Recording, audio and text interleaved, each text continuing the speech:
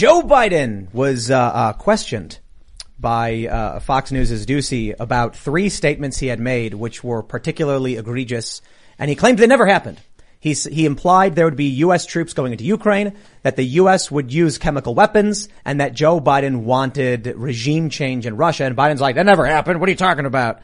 This is absolutely crazy news cycle, because not only did he deny it, he then doubles down on calling for regime change in Russia. And then when Ducey says, like, what do you mean you'll respond in kind to chemical weapons? He goes, I'm not telling you. And he's like, the people want to know. And he's like, well, I'm not telling them. Just wow. Tremendous response from a president. So, we'll be talking about that. Plus, Florida has signed, Ron DeSantis has signed into law the Don't Say Straight bill. That's right. The bill in Florida, which prevents teachers from talking to preschoolers to third graders about heterosexual marriage. It really does. Of course, the media and the left have been framing it as a Don't Say Gay bill, but we'll get into all that stuff. And then, ladies and gentlemen, we have a extra juicy bit of drama tonight. You see, November 2nd, 2020, I released the first song in a series called Will of the People, where you see a ground shot of the base of a statue moving up with cables thrown over it under an orange sky, and then people pull the rope down while saying, this is the will of the people. And something interesting happened. Muse, on my birthday, March 9th, published a video for their album Will of the People and song Will of the People that starts with a ground shot, and then you see a foot come in, and then it shows a low view up to a statue with cables hanging from it under an orange sky while people are chanting Will of the People. And I've gotten a lot of questions about it. And a lot of people are asking me, what does it mean? What did my tweet mean? What's going to be happening? And wow, this is really crazy. This is a crazy story, and I feel like I'm in a very difficult position here. So I'll just give you just a quick mention is most of you who have been following the show know that we've invested a significant sum of money, 6 figures, into our Will of the People universe. I've mentioned repeatedly we have a sequel. We actually have several, because this is part of a concept universe following these ideas that we talk about in the show in song form. We've talked about graphic novels, and I shouldn't have to reveal our plans for these characters. We've already storyboarded out 2 sequels to the song as part of the series. We've already had plans for we've already discussed film. And so we're very heavily investing in cultural development. So we'll get into all of that, but suffice it to say, this is a serious problem for us. But we'll talk about what it means, and I'll show you guys what it is, because some people have questions about legal issues, and I'll just add one last thing to let people understand. We're not some fly-by-night company. We're not just like we're in a 6-figure studio. This is a expensive construction in a $1 million property. Like, we are a big company in terms of our reach and everything. We have a ton of lawyers that handle all of this stuff for us, and it's shocking that we're in this position. But here we are. So, that being said, we'll get into all the news. Joining us to talk about all this is Alex Brusewitz. Did I get it right? You got it right. All right. Man, I was worried about, I was like, I'm going to say it wrong. First, how do you pronounce your last name? It's Puawel. Puawel. That's wonderful. Is it French? Yes. Or Ukrainian? It's actually Dutch. Oh, it's Dutch. Okay. Wonderful. Yeah. But thanks for coming, man. Do you want to introduce yourself? I'm Alex Brusewitz. I'm a victim of the unconstitutional January 6th Commission witch hunt. And, I'm a real victim, real life victim. Now, I'm a political consultant. I own a company called X Strategies. I know you've had Greg Price on a couple of times, and he loves you guys. And, I've been a fan of yours for a couple of years. So really grateful to be here, and thank you for the opportunity. Absolutely, man. We got a lot of fun stuff to talk about. We also have our good friend Seamus. Ian Crossland. Oh, well, I am Seamus, but I'm filling in for Ian Crossland, so I'm going to do my best to be an Ian substitute this evening. However, I will let you all know if you're interested in seeing more of my content. I run a YouTube channel called Freedom Tunes, where we upload animated cartoons every Thursday, sometimes on Tuesdays as well. Go check it out. Very cool. You guys know it is my favorite night of the week, and that is Monday night, because I enjoy my job very much. Very happy to be here with Alex. Stoked to get into it tonight. Let's go. I know everybody's also like, please don't talk about Chris Rock getting slapped. But it was staged! No. Maybe. Dang it. Maybe we'll talk about it. But don't forget to go to timcast.com and become a member if you would like to support our work directly. As a member, you get access to our exclusive segments from this show, which go up Monday through Thursday at 11 p.m. We'll have one of those members-only episodes for you guys tonight. And we also have a Green Room episode. These are Fridays, once a week, where you get to see us just hanging out downstairs in our green room with our guests. And as you can see, we have Jeremy Boring, co-CEO of the Daily Wire, who is hanging out downstairs. We got pool table, we got movies, video games, and it looks like Seamus is there playing Who's that guy? That's the actor who played Ian Crossland on Timcast when he was absent. That's right. And I'll also point out in this, I think there's also the video game that Seamus and I are working on. Yeah. That Timcast and Seamus is very excited about it. So you might get some. I don't know what we're allowed to release about the video game we're working on. Yeah, we're trying to keep as much of it under wraps as we can, but I'm pretty pumped for it. Cool. We've been working on it for a while. We got video games. We got books. Yeah. The next book from Tales from the Inverted World is coming soon. Yeah. We've got a bunch of music already in the works, and I have it on my phone. We're thinking within the next month or two we might have another full music video. So we're cranking all this cultural stuff, so we take it seriously.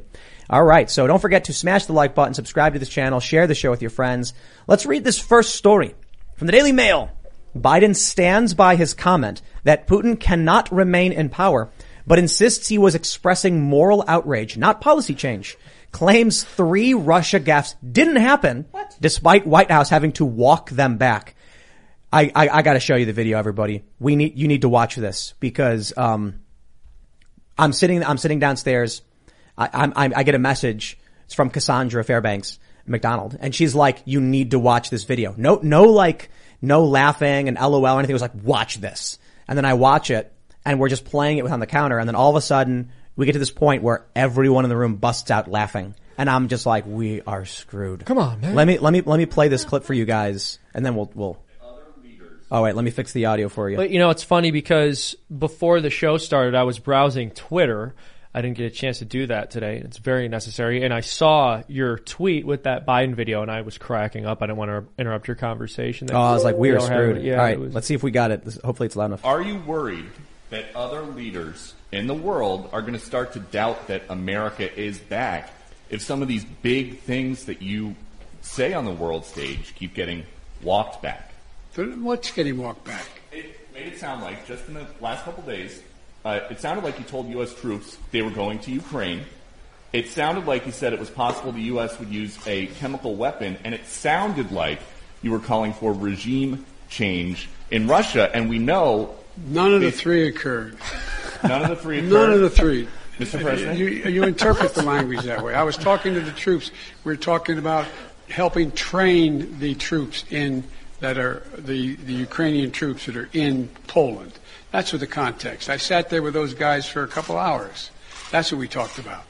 So when you said you're going to see when you're there, you were not intending to I was referring to meeting with and talking with the Ukrainian troops that were in Poland. And when you said a chemical weapon use by Russia would trigger a response in kind. It will trigger a significant response. What does that mean? I'm not going to tell you. You got to be silly. What? The world wants to know. The world wants to know a lot of things. I'm not telling them what the response would be. Then Russia knows the response. That was amazing. Also, I want to say I just love how it starts with this reporter talking to him like he's 5 years old. It's like the exact cadence and tone of voice you used to speak to a child with. God bless Peter Doocy. He's been great this entire regime so far. He's going to be really important the next couple of years too. Yeah, it's crazy how the guy from Fox News is the only one questioning the president. Look, if when you have a President Trump, you get a journalist who's like, Trump, I got to push back. I want some questions answered. I'll be like, we should have journalists pushing back, no matter what it is. If Trump could come out and give a good answer, and a journalist is like, I'm going to push back, and I want you to answer these concerns, I'm fine with that. But what did we get under Trump? Every single journalist was just always spitting and yelling and complaining, and very, very unserious lies, manipulations, chasing false stories.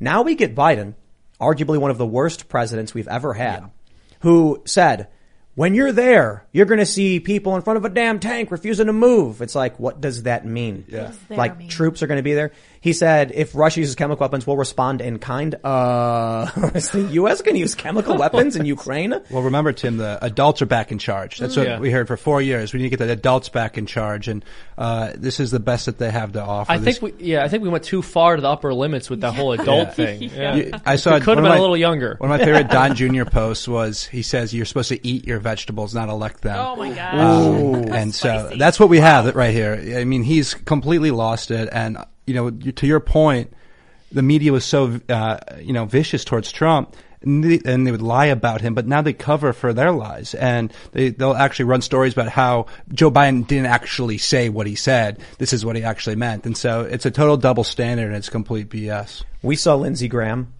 call for the assassination of Vladimir Putin, and I was like, "Yo!" I call him that's Lady crazy. G. So there was a report a couple of years back about Lindsey Graham, Lady G, about how he had relationships with a bunch of men. And the establishment would say, Alex, you can't call Lindsey Graham Lady G. It's going to be hard for us to recommend senators to work with you. And that's okay. So I doubled down on Lady G. And so Lindsey, is he drunk when he goes on Hannity calling for the assassination? It's the same thing here. And so, who's running the messaging of this? So I bring him up because now Biden is saying, what did he said? Quote, "For God's sake, this man cannot remain in power." Mm-hmm. And I'm just like, wow. You want to talk about no peace, no chance at any kind of resolution here? You can thank Lindsey Graham, and then you can thank the president because, Vladimir Putin's going to be like, okay, there is absolutely no reason to communicate at all with the Americans. Yeah. We know their position. So I'm not a military expert by any means, okay, but I've been in a few fights in my life or have seen some fights happening, and I think the number one goal should be to de-escalate, right? Yeah. And the adults in charge currently have no interest in de-escalating. Why? Because the people who fund their campaigns and fund their livelihoods, something called the military-industrial complex, they say, no de-escalation. You guys are pushing for war. We're sending in the MiGs. And like I said, nobody knows what the hell a MiG is, but everybody's sending in tweets in all caps. Send in the MiGs.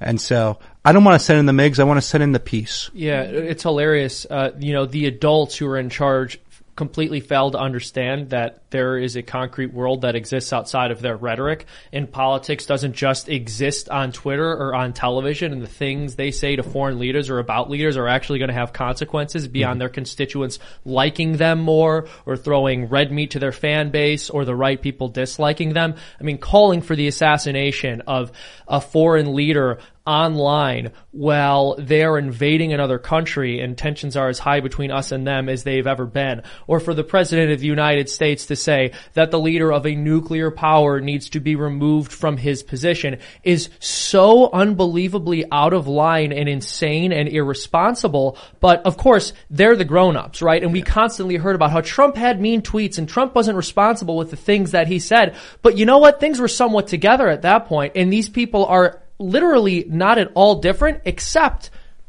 Trump's policies were actually somewhat effective. I like how Trump, they accused him of working with dictators, and I'm just like, if it brought peace, it was. I can't remember who it was, so I don't want to quote the wrong person, but he was like, "You got to understand the reason Putin didn't invade Ukraine under Trump was because Trump was doing his bidding." Right. What the hell does that even mean? It's so stupid. Yeah, and I'm like, pulling our How does troops that out make of sense? Afghanistan, I guess. Pulling our troops out of Syria, okay, I guess. Like, so what you're saying is Donald Trump was de-escalating war and crushing ISIS? So Yeah. Putin was like, all right, I'm gonna chill.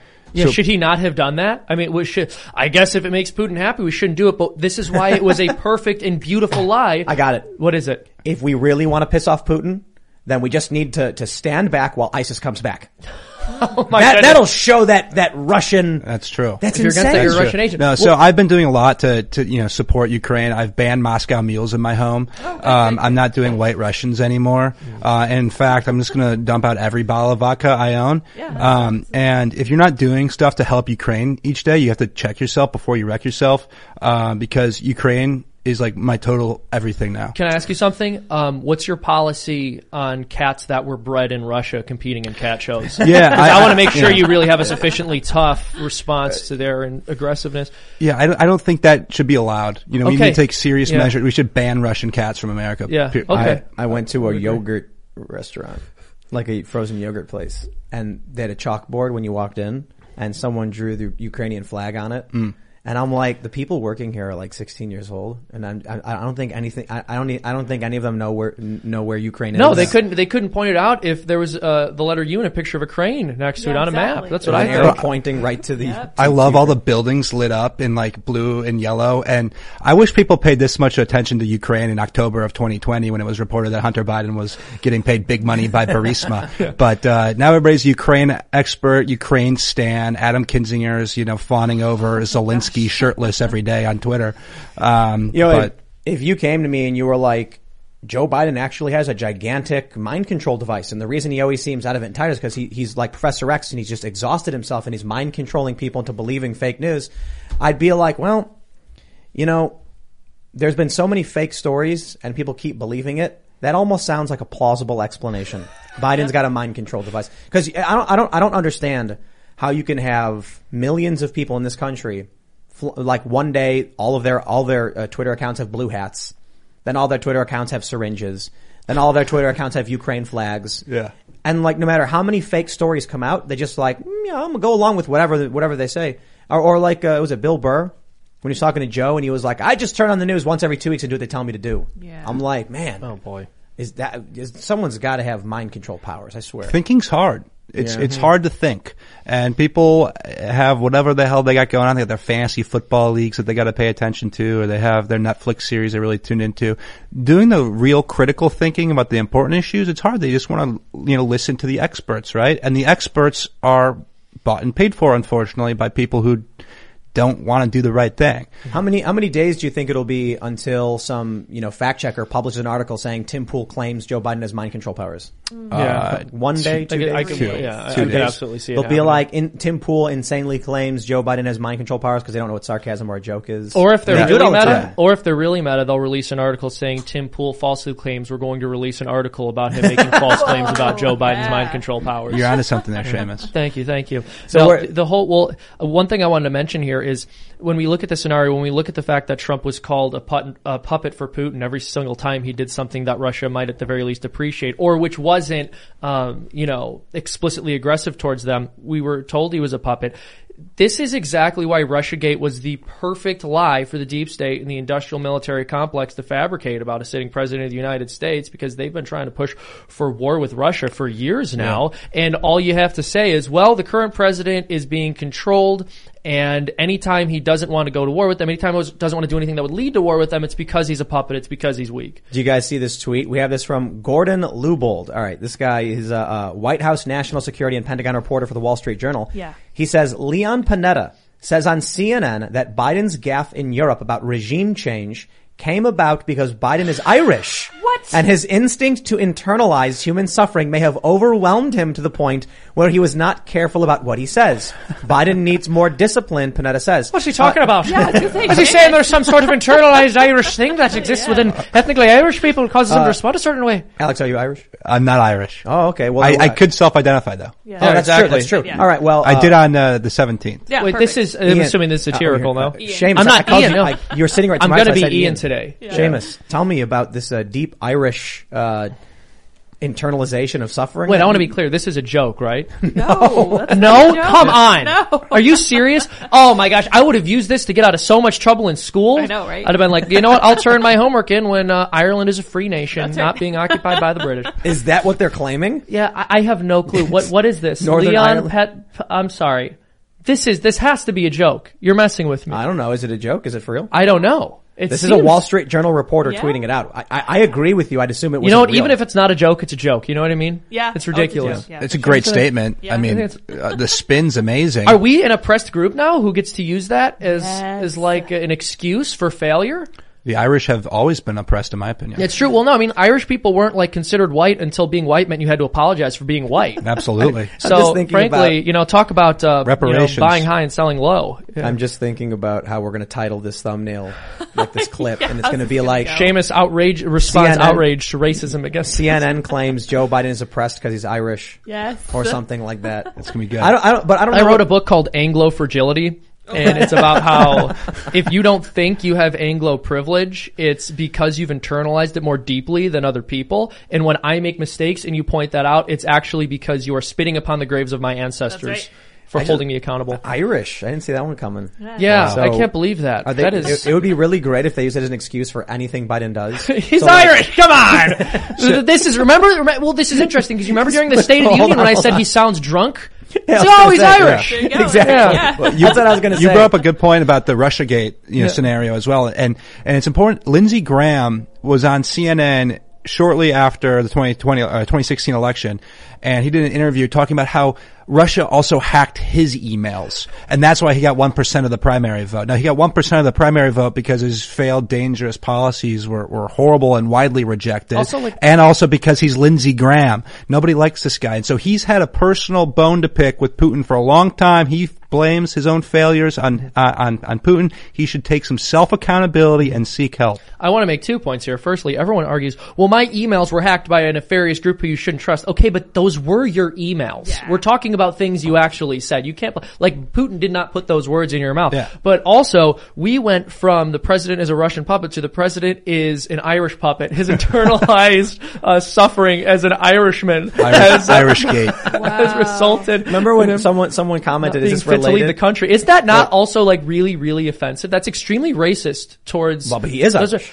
I know, but that's extremely like. Oh well, of course he's gonna make mistakes. He's Irish. You know what I mean? Like, of course he said something ridiculous and needlessly aggressive that he didn't need. Of course he picked a fight that he didn't need to get in. He's Irish. Whenever Biden slurs or stumbles, can we just say he's Irish? He's Irish. Watch out, Itchy. But He's you know, Irish. you know what the implication of that would be. But look. Someone replied, is this related somehow to Cuomo's I'm Irish defense? Then that was Cuomo's I'm Italian defense. Yeah. When he posted all those videos of him grabbing people and kissing them, and he was like, see, look, it's normal. I do it all the That's time. what the top comment is, an Italian giving advice on self-discipline, question mark. Yeah, I like, just want to are you say, guys too, here for the this Cuomo? is not a joke. Fox just released an article that says former Obama defense secretary, President Biden made Putin gaffe because he's, quote, Irish. Please, hold on. Can I read this tweet again? I'm sorry, I'm not off this yet, but We'll get back to it, don't worry. Oh, there we go. So we got the actual article. I mean, this is. what can you expect from him? I know, he's just Irish. Yeah, there you go. Irish empathy strikes again. Oh my God. It's amazing. New epigenetic trauma is a mainstream smart person concept. Data point just dropped. My. True that. All right. Joe Biden is in Europe making gaffe after gaffe, implying that U.S. troops would be in Ukraine. The White House then goes, no. Then saying if Putin uses chemical weapons, we respond in kind. No. Then he says we need regime change. You know what? I'll take it. And then they're like, CNN then comes out. This time not the White House. Oh, it's because he's Irish and he's internalizing the suffering of the Ukrainian people. He's like, his sweet little Irish feelings were too overwhelming to him. He's not in control of himself. Is this like a point? No, for real. Like, I have a serious question though. Are they making some kind of point about Ukraine being like Northern Ireland, like the Donbass region is Northern Ireland and Russia is like the UK? You know what I mean? I think they're just calling Irish people stupid. Yeah, I'm pretty sure that's what's happening here. They're like, look, Joe Biden doesn't have dementia. He's Irish. That's what's happening right now. Do you understand? Seamus, He's you're your trying crazy so little hard Irishman. to be a victim. I know. Well, look, this guy is giving me victim points. He's saying that Irish people are more likely to internalize other people's suffering. Yeah. I mean, it makes us sound like very nice and Thanks, empathetic. yeah. I get that, but it's I don't it's even a little know. bit offensive. You know. And by the way, I'm trying to make myself a victim, Tim. Every single time you say something insulting about the Irish people, you pull the Irish card out and say, "Oh, I'm part Irish too." So really, Tim, you're being insulted as well. What am I? I think I'm like a third Irish or something. I'm German, so, you know. I'm No also empathy German. there. Yeah, no empathy from me. No empathy from me. I am German, Irish, and Korean. And there's like and then like a little bit of a bunch of other stuff. Like my last name is Dutch, I guess. Quite the but blend. yeah, absolutely. I'm wondering if like the Germans and the Irish like team up for something because like German Irish tends to be like I'm a common very thing. I mean, we both drink, drinking German, beer, German big and beer Irish drinkers. is actually a pretty common mix. Yeah, what's up with pretty that? common mix. German I had no people and idea. Irish people were like, yo, I think those were just like the poor immigrants at the turn of the century. Yeah. Right? That sounds right. Yeah. 1900s, late 1800s. It was the Irish and the Germans, and they hung out. But no, I think there's something. I do think there's something to this. Do you guys remember Biden's whole like pot of gold gaffe? He's like, oh, we're going to pay off. Of course, we're going to be able to pay off the national debt. We've got 3 pots of gold at the other end of the rainbow. His economic plan to follow rainbows until we could get the gold at the end of them. Do you guys not recall? Is that the Build Back Better plan? Yes, exactly. Oh, God. There was no. In In all seriousness, though, there was that one moment where he was chasing after all those little kids Yeah. because that's right. because he sniffs them. And he said they're after me, Lucky Charms. No, I wasn't going. I actually wasn't going for that joke. I was going for the Biden sniffs little kids It was joke. really fun. It's not a joke. It's a real problem. Very real thing, and yeah. that should not be tolerated. But is it not? I'll leave it alone in a second because I know we've really harped on this. But I just got to say, is it that hard to admit the man's experiencing cognitive decline? He makes a gaffe because he always makes gaffes, and they're like, you know what? The guy's Irish. Yeah. You know, it's So, or is it the, Leon Panetta's like Biden gaffes, and they're just looking in the hat of random defenses of Biden. and there's like one left and says Irish on it. He's like, I Biden go. gaffed because he's Wish me luck. Irish. He's Yeah. Irish. Well, I think it's important to remember that Obama's former Secretary of Defense, Robert Gates, said, quote, Biden's been wrong on every foreign policy decision in his entire career. And so there's no excuses for the guy just sucks at his job. He's been in office for 50 years and he's been wrong on everything. And so nobody has confidence in his ability to get us through this. I got to push back on that, man. That is unfair. Biden has not been wrong on every foreign policy decision. He's made incredibly successful decisions as it pertains to foreign policy for his family. Oh, yeah. You know, the contracts his that's a brother good point. got. And I gotta say, you like know, That's a good arming point. the Irish Frank rebels. Biden. the jobs that his kid got. Hunter, I think you're looking in the wrong place. You're right. So we can say that Joe Biden has failed the American people in terms of foreign policy, but the Joe Biden personal family He's a foreign family policy man. is quite successful. Yeah, I mean, That's to be true. honest though, I That's a could good point, too. not, I could not believe it when he armed the IRA. Yeah. It was really, I thought that was pushed too far. It was very shocking. It's funny, but like that sounds like something that could be true. Actually, because he's yeah. been in office for so long. Like actually, in the late '80s, early '90s, Biden signed this bill. His State of the Union, he's like, come on, man, we're gonna give guns to the IRA, man. Get rid of the Brits. That's right. got a brand new shiny helmet and a pair of kinky boots, right. man. But I don't even remember the last presidential election where foreign policy wasn't really at the forefront. Yeah. And because of President Trump's success for 4 years, we had peace all across the board, peace in the Middle East, peace in Korea. Russia was at bay. China was obviously doing what they do to, unleash the virus onto the world. But the foreign policy aspect wasn't really a conversation during the 2020 debate when it was at the forefront of the 2016 one about who's going to destroy ISIS. And everybody thought that Trump was going to be the one that actually did it, and he succeeded. But foreign policy was a negligent issue in the 2020 debate. And if you could have played that clip of Robert Gates saying that he's been wrong on every foreign policy decision and there's actually foreign policy conflicts, I think that would have had a drastic impact. But we're seeing the genius at work here, and what happened in Afghanistan, what's happened in Ukraine, China's going to move on Taiwan, it's going to be nasty, and we got this blabbering fool in office, and Hunter Biden's, securing the bag. They suspended the gas tax pot in of gold, you Maryland. mean. So a bunch of people, I've talked to people out here in Maryland, and they're like, no, gas prices went down, things got better. And I was like, yeah, they suspended Yeah. the gas tax. Your Like, governor gas did prices that. aren't going down. The government just backed off because they're scared about what's happening. And they went, oh, they're like, yeah, because in West Virginia, it's still over $4. Yep. And I'm in like, DC. yeah. It's that's bad. right. But don't worry, Biden brought in the TikTokers to make TikToks calling it the Putin gas hike or gas price hike. So it's Yep. on Putin, he says.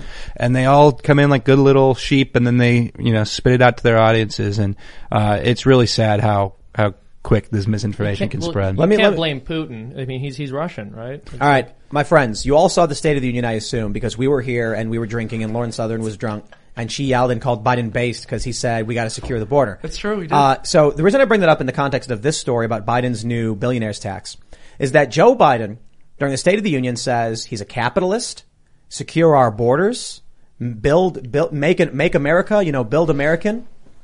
Now, after that's long past, he comes out with this far left 20% minimum tax on households worth more than $100 million. This is a Trojan horse, mark my words.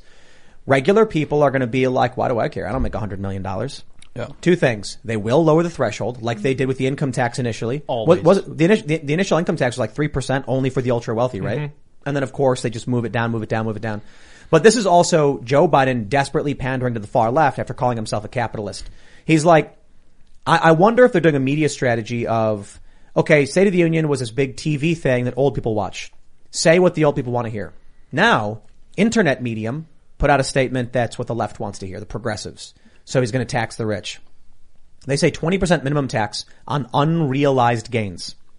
So Elon Musk, this is the craziest thing. It's basically like if you buy, check this out. Used cars have gone up in value like crazy because of the chip shortage. Let's say this tax was a general tax on everybody, unrealized gains tax. You buy a used car for $2,000, but then the chip shortage hits. And now the value of used cars in all government metrics is up 100%. Your $2,000 car is now $4,000. The government goes, you got a $2,000 unrealized gain right there. And you say, well, I don't have any money. I just have my used car. And they say, then you got to sell the car. Yep. To pay the tax. You say, but if I sell the car, then I won't be able to work. And they're like, then you're going to be in trouble for not paying your taxes. So you sell the car. Guess what? You could only get a couple grand for the car, and they say, now you owe us taxes on the income you got from that $2,000. And you're like, so I got to pay the tax on the unrealized gain, but then I sold the car and now I got to pay taxes on the income. Right now it's $100 million. But rest assured, you give them the ability to tax unrealized gains, two things are going to happen. One, they'll lower the threshold, and the second is inflation will push you up further and further to that threshold.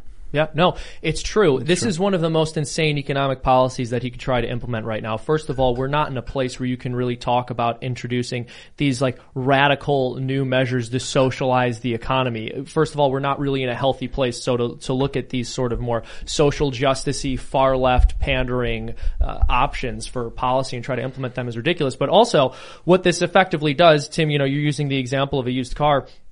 It would force people who are successfully running businesses to the point of making them profitable to sell off their shares. So basically somebody who is moving a company in the direction of making it more profitable is forced to give up control of their company so they can pay the tax on unrealized gains. And what an unrealized gain is, by the way, is money you literally have not made. It's completely theoretical. The government is taxing something you don't have. Yep. Yeah. And they could theoretically just be like, hey, Seamus, that shirt, $1 million.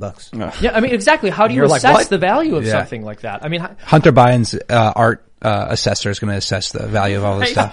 exactly. But, Well, that's a big trick too. People need to understand that you're going to all of a sudden see billionaires being like, that Rembrandt painting, unfortunately nobody wants to buy it anymore because of the tax, so it's only worth $1,000. I actually lost that money. Can you write off the unrealized losses? Yeah, well, I'll give this regime some credit for recognizing the moment that we're in.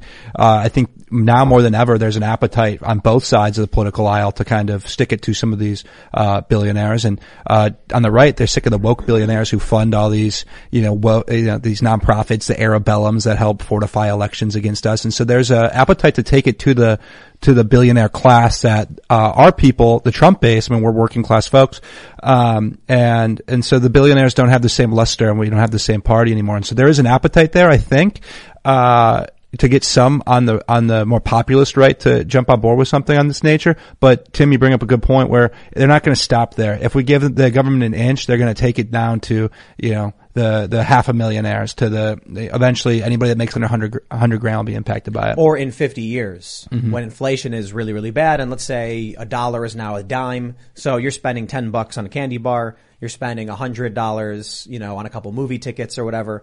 They also, lowering the threshold and inflation is going to get you closer and closer to that limit. Well, I think that the billionaires should wake the hell up, though, especially, the ones that help fund these woke institutions and the woke organizations to get, eat their ESG scores higher, because they're losing the people that, for historically defended them. They're pissing off a lot of Republican voters who've always been against the increase of taxes. They've been against the punishing the wealthy. But when you're using your wealth to fund organizations that hate our country, it kind of pisses off some people, and they see stuff like that and they're like, well, right now it's only for the billionaires, so maybe I'll support that. But you know what? I think a lot of the billionaires know that ultimately this tax is going to disproportionately affect wealthy people who aren't lucky enough to be in the exact bracket that billionaires are in, and therefore will have a more difficult time avoiding the increased taxes on their net worth. I'm sure they'll find all sorts of workarounds and loopholes so that they don't end up having to pay, and it will actually make business more difficult for their competition. This is probably good for that. It's probably good for them. Take a look at the progressive tax brackets. What's the highest bracket? Is it 250 and up, or is it like 500? I need to double check. I think someone changed. No, it's like I can pull this up. It's like 250 and up. Yeah. So imagine this. It's like 37.5%. Imagine you're a middle class, working class person, and you hit it big somehow, and now all of a sudden you're making $400,000 a year, which is a lot of money. You're paying a very high tax rate on that on everything above 250, which is substantial. It's, what is it, like 40, was it 38 to 40 something percent? Yeah, like 38.5. 38. If you're making $10 million a year as like the CEO of a company and you're paying that percentage, everything after 250 is effectively disposable income for you to invest any way you see fit. If you're making 250 to 400, you're like, this is my chance to grow and become a wealthy American, but they're pulling you down. So, the simplest way to explain it is, if you only need, in the United States right now, $150K a year to be considered middle class median, and that's because of inflation. It used to be 77,000, then 80, and who knows where it's at now. Yeah.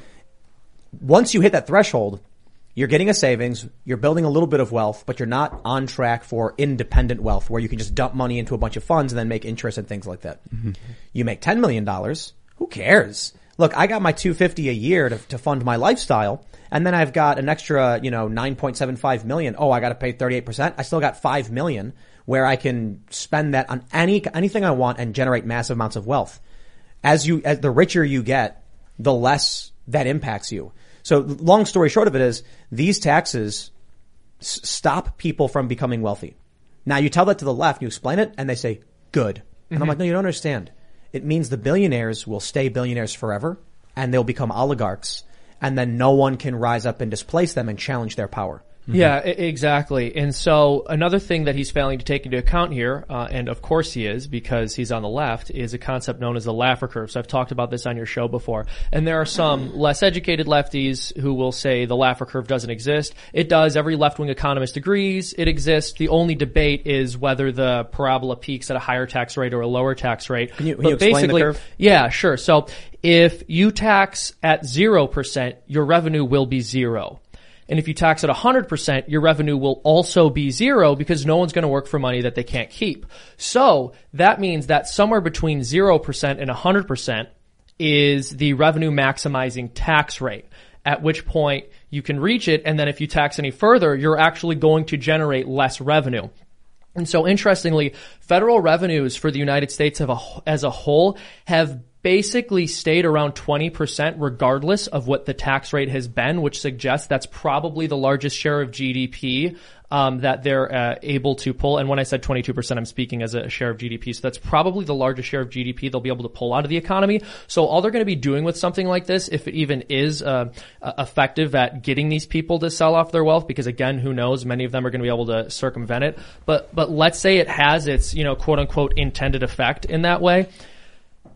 It's probably not going to increase revenue. I would argue that it wouldn't increase revenue because the Trump tax cuts actually led to an increase in revenue. The left continually claims that it didn't, and Biden talks about this, quote unquote fiscal mess that Trump left him, but that's complete nonsense. Federal revenues increased, but our spending growth outpaced the increase in federal revenues, so we ended up with more of a deficit after the Trump tax cuts than we had prior, but that was because of an increase in spending, not a deficit in the amount that we were bringing in.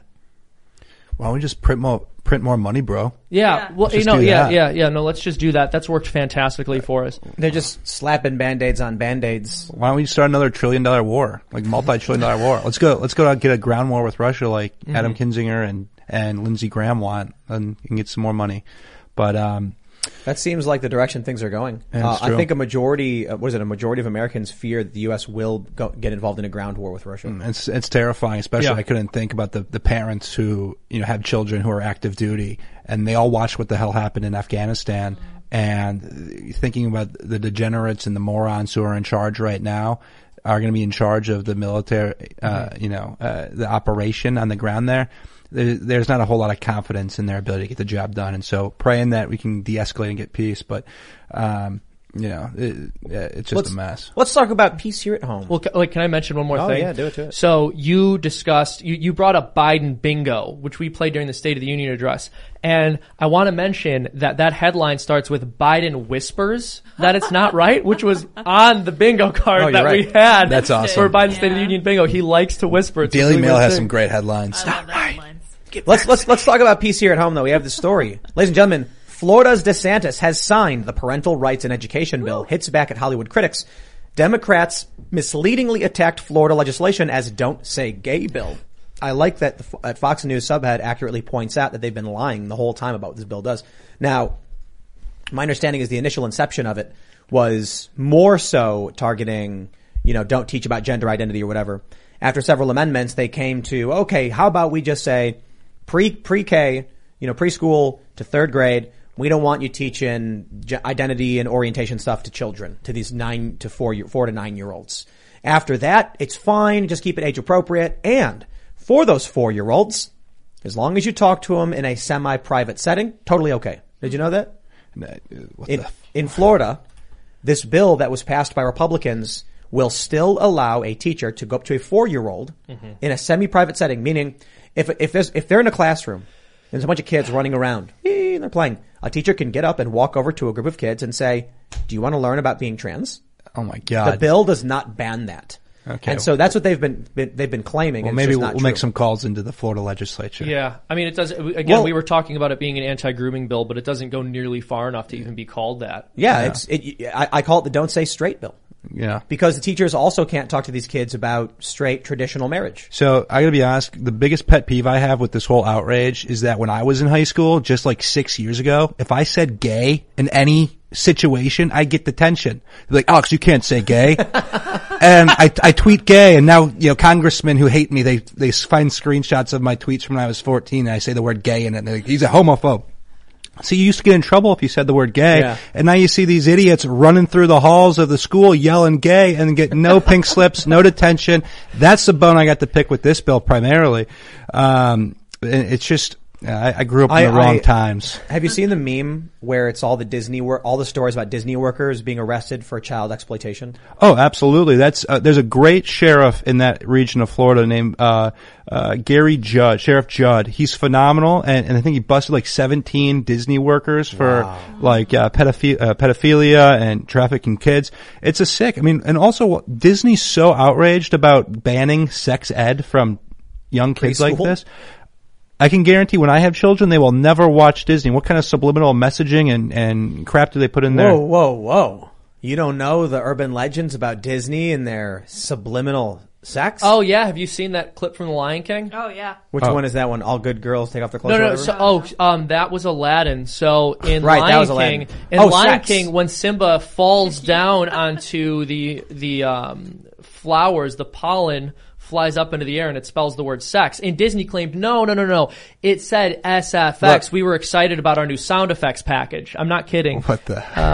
They said we Yeah. were excited Yeah, about our can new you see sound it? effects Dude, I saw package, this. so we wrote SFX. but I'm that sure we can get clearly like a says higher sex. def image Yeah. or whatever, but that's Weird, just There's weird. also on the cover of The Little Mermaid, Oh yeah. on the cover is a Remember large that.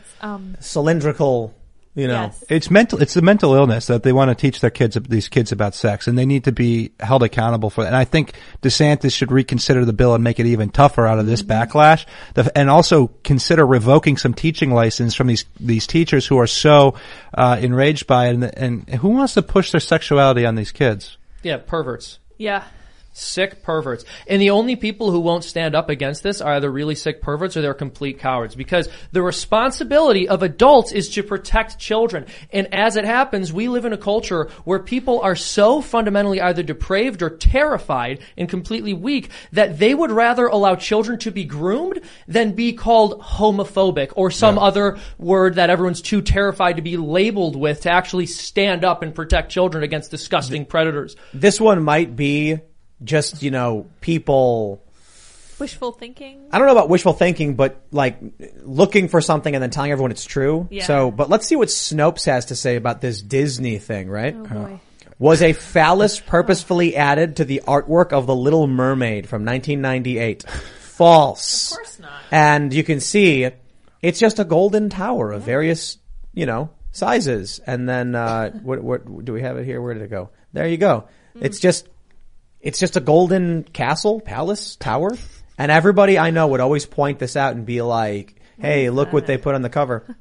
You also have, what was it? It was Aladdin, right? When he was talking to, Aladdin was talking to Jasmine. Do you know this one? It sounds like, I remember I the haven't heard clip. that one. And then Let me also see. in The Rescuers, there was an example. I can't remember if it was The Rescuers or The Rescuers Down Under, but as they fly past a series of buildings, there's actually a pornographic image that's placed Yes. inside one of the windows. That's Yes. on camera for a fraction my of a God. second, but it is there. Here's Snopes again. Did Aladdin ask teenagers to take off their clothes? False. Oh, it's false. Snopes says it. Good teenagers take off your clothes. In Aladdin, he whispers it. So let's see. Can we play it? Are we going to get YouTube?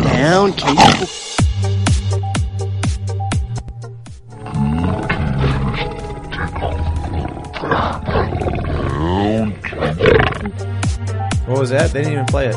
They did. You have to slow it Oh, he's saying, down. come on, good kitty, take off and go. Sure. Okay. I don't know, man. I Like, don't trust Disney. maybe the Lion King one is like, they really wanted it to say SFX, Nah. but, maybe. Why That's even weird. have it say anything? Yeah. Right, I know. But so anyway, I bring up the Disney thing because it makes sense. If like these predators want to go to these Disney parks where there's kids everywhere, they're getting caught. What's fascinating to me is maybe it's just coincidence that Florida says, hey, we don't want you talking to kids about this stuff, whether it's straight or gay or otherwise. And then they're like, oh, harumph, say, how dare you tell us we can't say gay? And then they go around running through the hallways. And then it's like, also, there's a ton of predators down there at Disney. Mm-hmm. You know, it's like, is that a coincidence? No. Yeah, well, I mean, we talked about this a few shows ago, but Brian Peck was hired to be a consultant on a Disney film or on a Disney project after being found guilty of sexually abusing a child. Oh, man. Yeah. There's some really demented people out there, and the outrage to this bill, and I'm glad that you brought that point up about how it doesn't go far enough. And if I know anything about Ron DeSantis, is he's going to want to make sure it's even tougher. And he's not going to cower to this outrage. He's going to, in fact, probably double down. But maybe, I mean, the challenge is Republicans are consistently reasonable. The Democrats accuse them of being vicious authoritarians, and look what they do. They're like, you can still teach kids about this stuff, just not as a classroom discussion. And you know, it's like, why are you giving leeway to? There's no room to negotiate on this one. These are children. Yes. They shouldn't even be allowed to have these. They shouldn't even be allowed to have a conversation. Period. Because this whole idea that you can change your gender, that should not be a conversation that we ever normalize nor accept. And so the idea that some unqualified teacher who's a creep is going to have this conversation with your child, you can't let that happen. And so we can't be reasonable. No leeway on this. I keep hearing from parents who say, I can't speak up because I'd lose my job.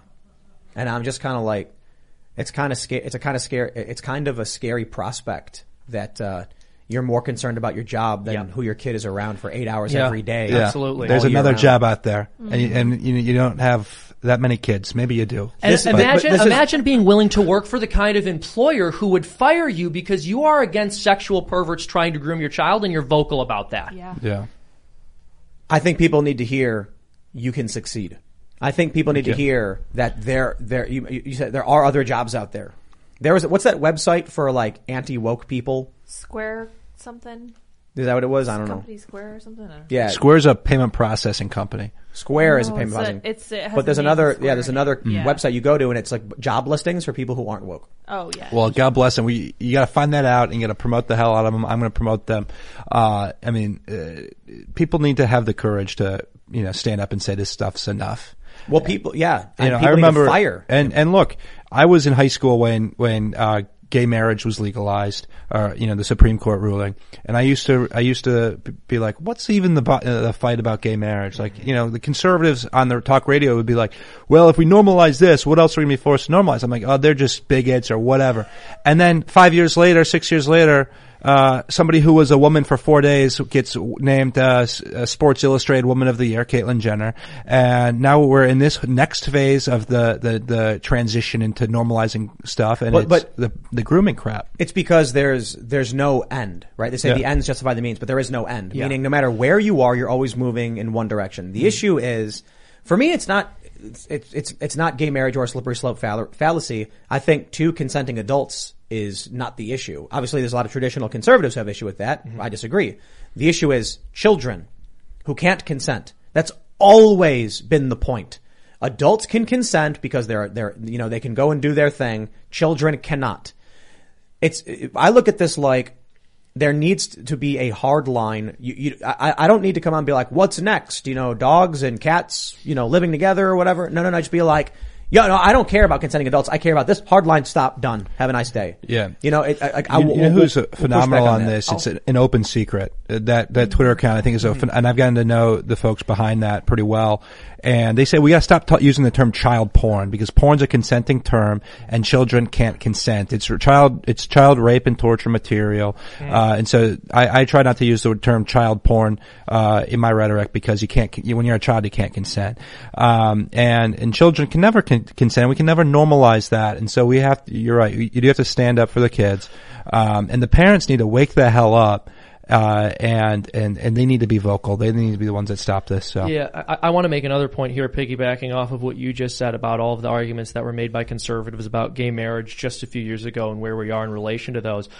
it's not just the case that basically every prediction made by the Christian right about what would happen in America after gay rights were legalized and gay rights were normalized happened. It's that like the most cartoonish strawman version of their argument that a left-winger would have come up with 10 years ago has turned out to be what's actually like child happening. drag shows. Yes, exactly. Like child drag shows. And also, left-wingers like Pink News thinking that it is bad press for the Republican Party for them to go out there and go, did you know that the Republicans are going to try to ban child drag shows if they get elected? And expecting Right, people like, to look at that and go, oh wow, well I'd better not vote for Yeah.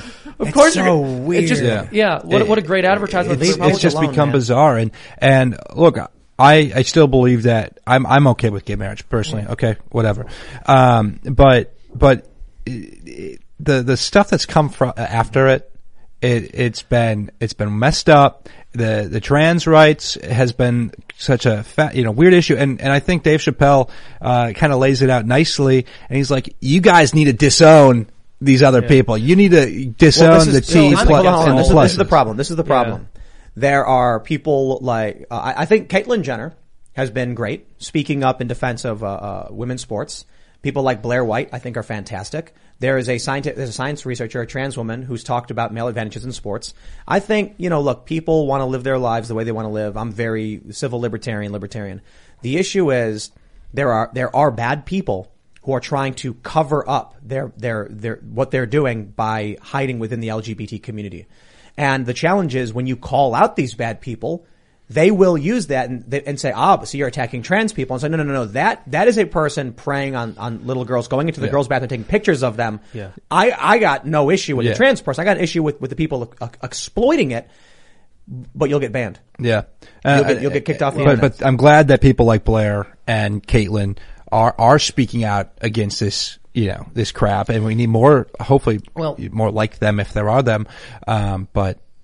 Well, there's just one more thing I want to say here because I hear what you guys are saying. I don't think we share a perspective here, particularly on gay marriage. I think once a society says that two men can be married and tries to redefine marriage in that way, we've already lost the plot on what gender roles are, and so we're open to any and everything happening with the relationship between men and women that doesn't really correspond to reality and what the sexes do and how they're designed to relate to one another. That's a long philosophical, moral, and ethical conversation. I think it's a libertarian, right now we're saying like libertarian versus conservative. Mm-hmm. But let's talk about, speaking of terrible families and abusers, we have this story about Hunter Biden.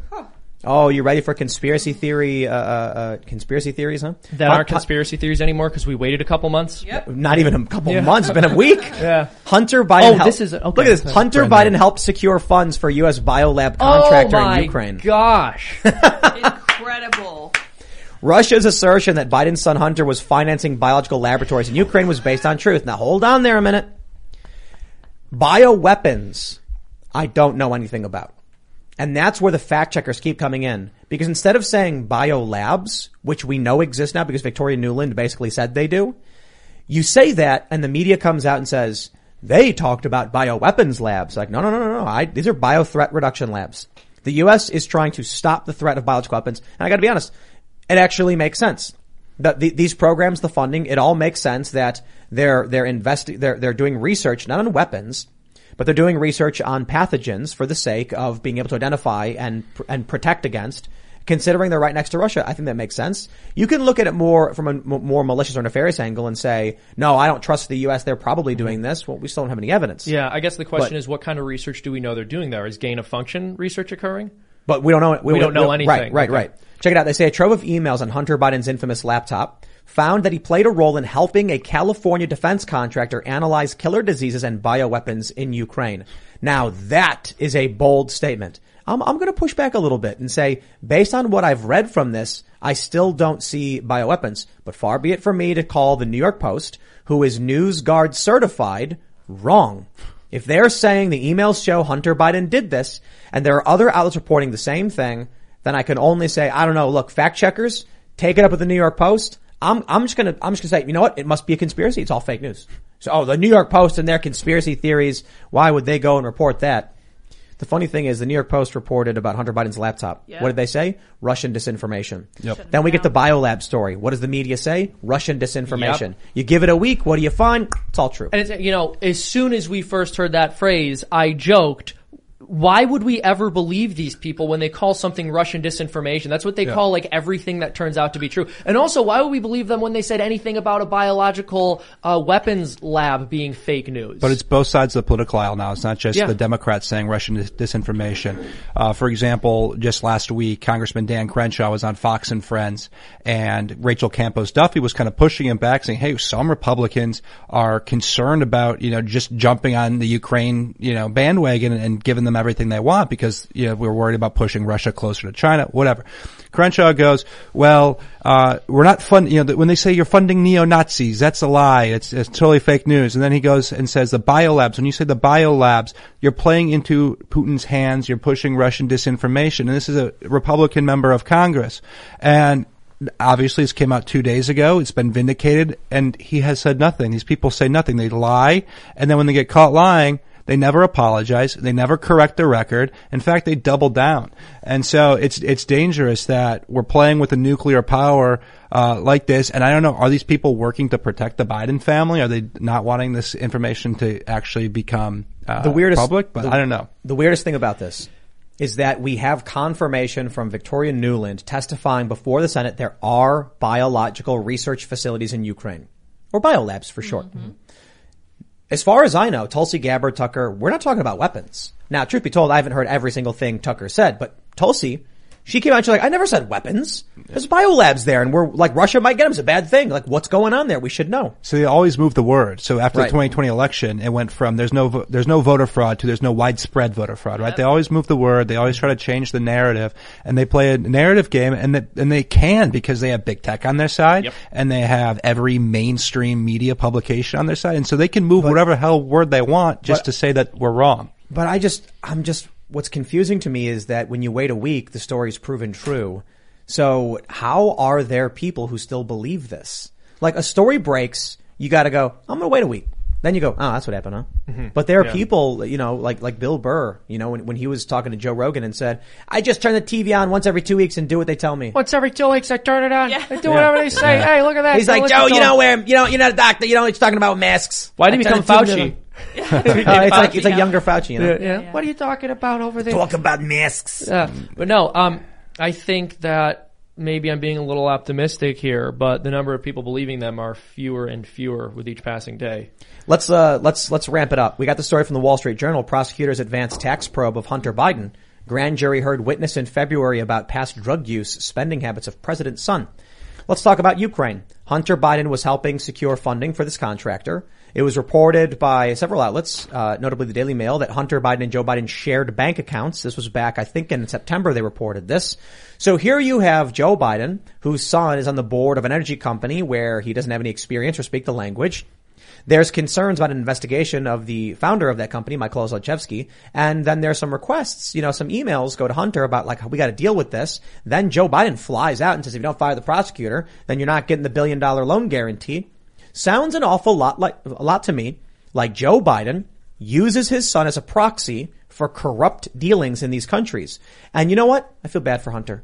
We keep ragging on Hunter. Yeah. He's just a fall guy for Biden, right? Yeah. Joe Biden, it seems like he says to his son, you go work the private company, you get the salary, I can set these deals up because I'm the vice president, we'll share bank accounts, you pay my bills, and we'll have one guy for all of our taxes. That's what they were doing. It's been reported, I should say. The shared bank accounts thing is a unbelievably gigantic red flag to the point where you might even don't you still share your bank account with your dad? Yeah, I'll believe it or not. I don't know. No. But if I was smoking Parmesan cheese, maybe I would have to. Yeah. For people at this income level, I don't know how they shared a bank account. Yeah. Because the taxes must have been a nightmare. How would you prove to the IRS that this purchase is like, oh, well, this one wasn't Joe, this was Hunter? Because people need to understand, you can't just give people money. You cannot do that. You're a wealthy person making $83,000 a month, like Hunter Biden. He cannot just hand 40 grand to his dad. It's not legal. You'd have to do tax filing for like gift taxes and stuff like that. So that's a huge red flag. I mean, I'm just confused by what their system was, to be honest. And it's also important to know that it wasn't just Hunter, and Beau Biden was also involved in the family corruption, and nobody wants to talk about that because obviously, he passed away, and that's tragic and that's sad. But Beau Biden ran a foundation, and it just came out, But it just came out in a new report that he was in charge of the foundation. They raised like $4.9 million. Only $500,000 of that actually went to the operating costs, and the rest of the $4.5 million went to paying salaries of board members and lobbyists and consultants. And so it's a whole family corruption. It's a disgusting family that's done nothing for our country but used it to get rich. Do I really have to clarify that saying I feel bad for Hunter was a joke? No, I mean, look, pointing out that his dad's corrupt and pushing all this. Like, no, Hunter Biden's a bad guy. To be fair, given the way his dad acts around young children, I am not convinced terrible things didn't happen to Hunter Biden. So I do feel bad for him on that. Yeah, front. yeah. Just saying. I mean, and he's also a crackhead. Yeah, we gotta keep that in mind. I feel kind of bad. Crackheads make bad decisions. They sure do. It's true, though. forget You know, their look. laptops. And with all due respect to people suffering from addiction who need help, they do make bad decisions, Yeah. regardless Yes, of whether or not you want to have sympathy for him or not. Yeah. Hunter Biden, man. You know, it's really fascinating. You see these people of great power, but they just can't control themselves. Yeah. Epstein. Well, I mean, that's why they seek power. People who can't control themselves try to control the entire world to compensate for And it. unfortunately, I think in politics, I talk about this a lot. You know, I wasn't a perfect grade point average student in high school. I was a high school student that partook. You yelled gay in the high school. I yelled gay. Yeah. I tweeted gay. I was a rebellious high school student. But I think a lot of the folks that end up getting into Washington D.C. were the folks that never were really popular in school. Were never, they were like the really great students. They didn't really have a lot of fun, and for the first time in their lives, they get into power. They feel kind of cool, and then they take off, years and years of misery and anger, and then they do bad things with it. And so, a lot of sick people up in Washington because of that, I believe. Yeah. Well, Joe Biden was actually very popular in high school. He was a very good football player. It led to him getting the nickname Hands. People called him Hands. I mean, he's got that nickname. No, do you remember there was this whole story? I think it was like a children's thing, but they said that Joe Biden's nickname in high school was Hands because he was so good at football. He was really good at catching them, something like that. Yeah. Well, I also heard that he was very popular with the kids in the pool, and he's got hairy legs. I've heard that too. Can you believe that story when he was like, I'd be in the pool and the kids would grab my leg hairs? Like, what are you talking about? 81 million people voted for that. Oh gosh. Dude, I always tell this story of the people I knew who were like posting on social media, like, I did my part voting for Joe Biden. Did you? And I'm like, oh man, if only you watched True and Anana Shabbat of Pressure and Batacalf Care, maybe, but these people they just, I don't know where they get their information from. They're watching CNN all day, I guess, because CNN doesn't have any ratings. No, they get it from Twitter. Unfortunately, most of these people get it from Twitter and the way podcasts. and Twitter recognizes that, and that's why they started to rig the game, and they promote, it's stuff like, remember when COVID happened, and then they had the trending tab and the news tab, and then they created a whole separate COVID-19 tab. They're basically doing the same thing for Ukraine now. They're just controlling the narrative. They're banking on people not doing their research, and Twitter has become the thought box for almost half the country, if not more now. It's the crazy stuff with Project Veritas too. Yeah. Overall, like the investigations and the spying, it's creepy stuff. It is. But let's do something special. Ladies and gentlemen, we have a story to talk about that involves me, and I have to address it. So, good sir, would you like to talk law with us? Sure. We have a lawyer who's coming in right now. That's correct. We got a lawyer. You gonna stick me here? Yeah, right have there. a seat and introduce yourself. Sure.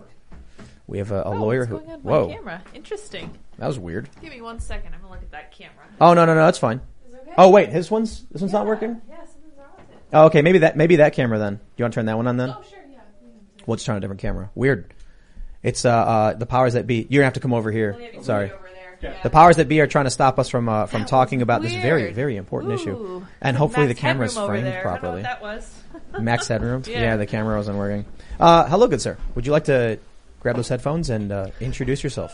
Sure. So Can you want to grab the mic? Yeah, right up to the mic. There Got we to go go. right up to the mic. Perfect. Can you turn the volume up? Yep. We'll get some sound. There we go. Now we're good to go. All right. All right. So my name is Jeff Clark, and I'm the former double assistant attorney general in the Trump administration. I had 1,400 lawyers under me at some point, but in the interest of full disclosure, I am Irish. Oh, no. Yeah. Oh, geez. Well, I know you have a habit of internalizing people's sorrows and difficulties, so just try to be careful. Yeah. So I'd like to talk to you guys about this story real quick, and then we have a lawyer give us his perspective. Can I just make one point? I want to let the audience know what I referenced earlier. It's from a children's book called Joey, the Story of Joe Biden, where we learned that in high school he was given the nickname Hands because of how good at football he was. Anyway. All right, ladies and gentlemen, I'd like you to take a look at this. Is timcast.bandcamp.com. For those of you that are familiar, and those of you who aren't, I released a song November 2nd, 2020 called Will of the People. It's actually part of a series. It's a universe where we're actually writing a bunch of different songs that go into this artwork. We've got a studio that's going to be producing the artwork. We've got 2 sequel songs that are in works. We just released the retro version the beginning of this month. And you can see here our album art shows an orange sky with statues and cables on it, and they're being pulled down. In the beginning of this song, we can see right here, what you're seeing right now on the screen, and I'll describe it, is gears, and this is underground. I'll lower the volume and just play the intro for you. Now what you're seeing is the ground level and the base of a statue as the song begins to start to show you as it moves up. You then see the cables at the waist of the statue under an orange sky.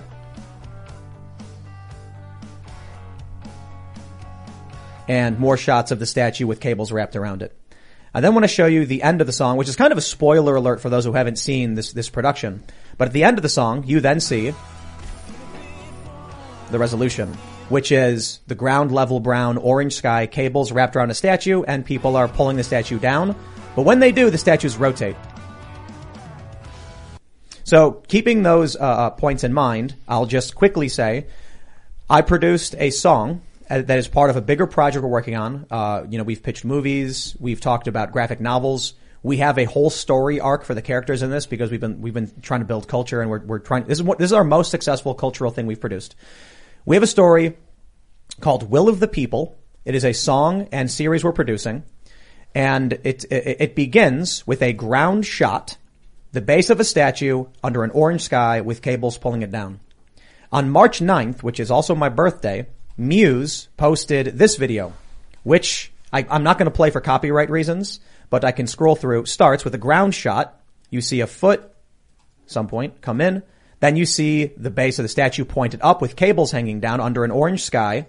And then it zooms out. There's a hooded figure, and people are firing more cables, and they then pull the statue down.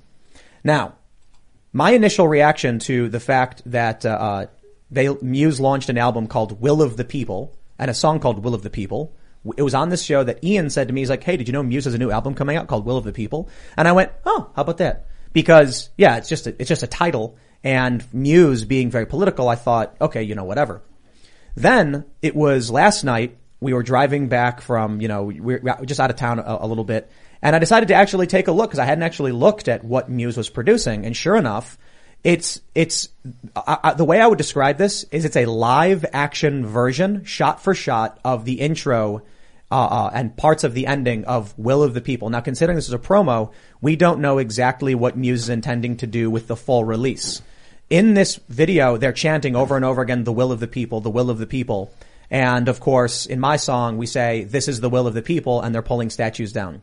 So it's very similar. What people need to understand is, I've not said anything in terms of legal stuff. I tweeted out, we have questions. But considering we've heavily invested in, I got 2 songs, I can actually do this. I'm going to do something I shouldn't do because I shouldn't have to reveal this stuff, but I have no problem showing just a little bit of a rough cut.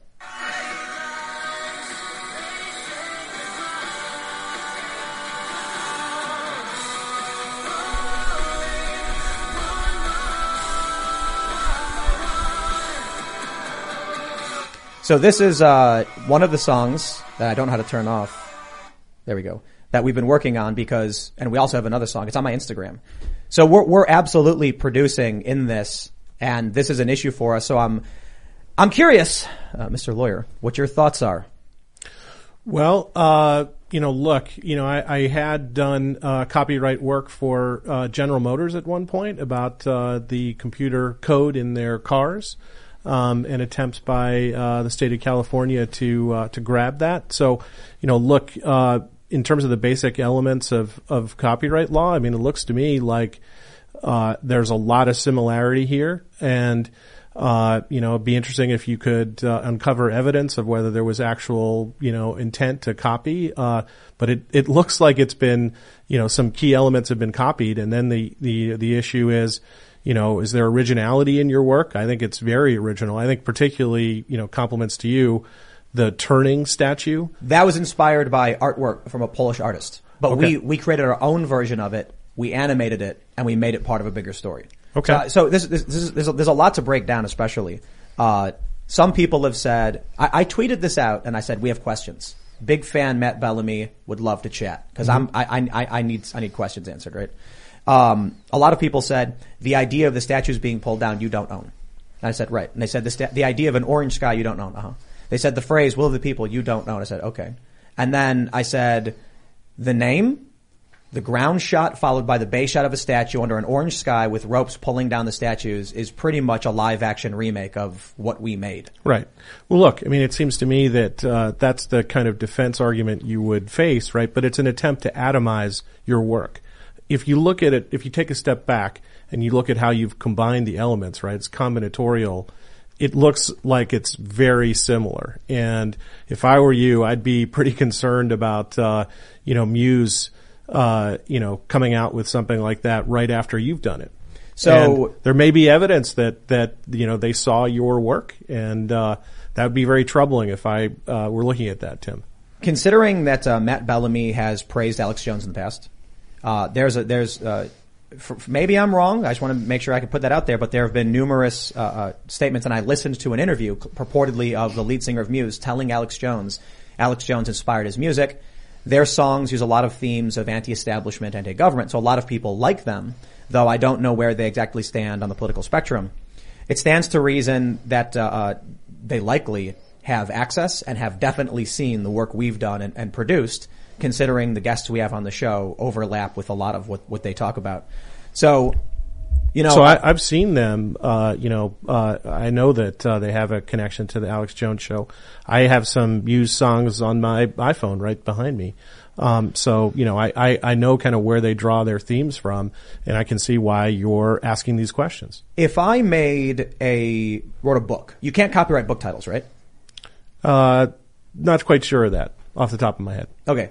I'll put it this way. There's a lot of people who responded to my post on Instagram and my Twitter when I said we have questions. I didn't say anything beyond that. I didn't threaten I didn't claim anything. But a lot of people immediately said Muse didn't steal your work. And I didn't even say that. A lot of people didn't realize though that they took the name as well as the color scheme, the symbols. I mean, we have the character in the hood raising his fist and then it's a whole pulling the mask up. So obviously there's a lot of things that exist in reality that you can't individually claim. But, my response is what if I wrote a book called Star Battles about space ninjas with plasma swords that fought the Imperials? Sounds awesome. Would I get sued? Would I get sued for that if I made that book? Yeah, I think you would, because, everyone would recognize it as connected to Star Wars, and the combination of those elements, right, those creative elements is what makes it, a particular work. And, I think you'd have, an interesting claim, more than colorable, it seems to me, that, that's infringement of a set of combined ideas that you put together. And if I didn't sort of spell out the atomization point, right, if you just, take a very narrow slice of some creative work, you can always find that there's some similarity to something else, right? That can't be the analysis. You have to take a sort of gestalt and take a step back from it and look at it in order to assess that kind of issue. So everybody, we're a decently large company in terms of revenue. Not in terms of employees, but we're expanding. We've got multiple properties. We're building a new headquarters. We have lawyers. We have several, because this is what you have to do when you're working in entertainment and content. And so the first thing we have to do as we're working these projects is just send it to the lawyer. And the immediate response we got from friends who are lawyers and our lawyers was, whoa. Now here's the crazy part. They published it on my birthday. Now, obviously a lot of people, the first reaction I get was everybody basically said to me, I say everybody, a small handful of lawyers, they're like, if someone came out and said, this guy made a similar work to me and put out on my birthday, they'd be like, well, look, there's 365 days in the year. It's they're eventually going to hit it. But when it's the same name, Then it's like, well, I guess it's well, okay. But then it's the same colors, the same theme, similar characters, same story, same name, and on my birthday, it kind of sounds like they did it on purpose.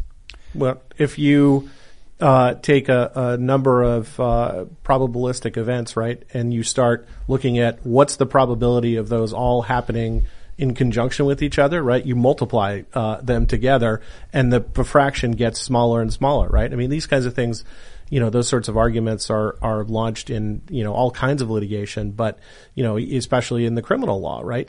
So maybe, there's a 1 in 10 chance that a particular fiber, was left at the scene of a crime, right? But then if you accumulate it with a piece of evidence about, the ethnicity of the person, and then you have some DNA evidence. Like DNA evidence doesn't necessarily rule out everybody, right? But you multiply all those things together, you get to an astronomical number. Then you start to you scratch your head and say, it looks like the odds that it's not this person are very low. And so in this kind of analysis, it would be with all these coincidental elements of the work all occurring at once, seems like it's right for you to be asking questions. But it doesn't seem like a coincidence. Well, so let me say this. To everybody who's listening live, comment, do you think this was coincidental or intentional? And I want to ask you guys what you think.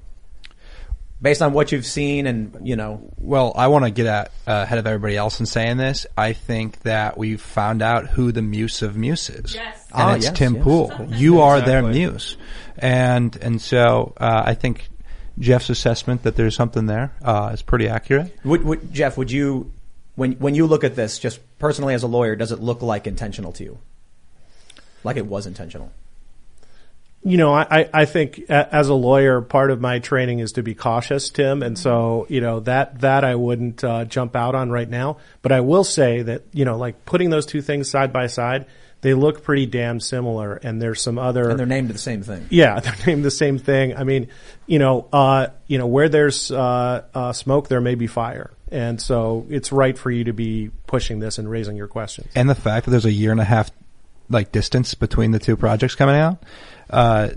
When you first posted about it, I thought you just posted it, created this video the other day. I didn't realize it was out for a 1.5 years. They've had plenty of time to watch it, review it, and be like, oh. We've got 1.2 million views on our song. Yeah. It's on seen. Spotify, it's on iTunes, it's on Bandcamp. The first Timcast IRL performance of this was June 19th, 2020. So even well before we published the video of it, I was playing acoustic and singing live. So, I don't know, what I have to consider is there's a difference between me as an individual business owner and what a corporation with multiple owners would be dealing with. There's pros and there's cons to being a partner in a big corporation. Let's say you own a company with 4 other people, shareholders. You've got 20%, someone's got 7, someone's got 30 or whatever.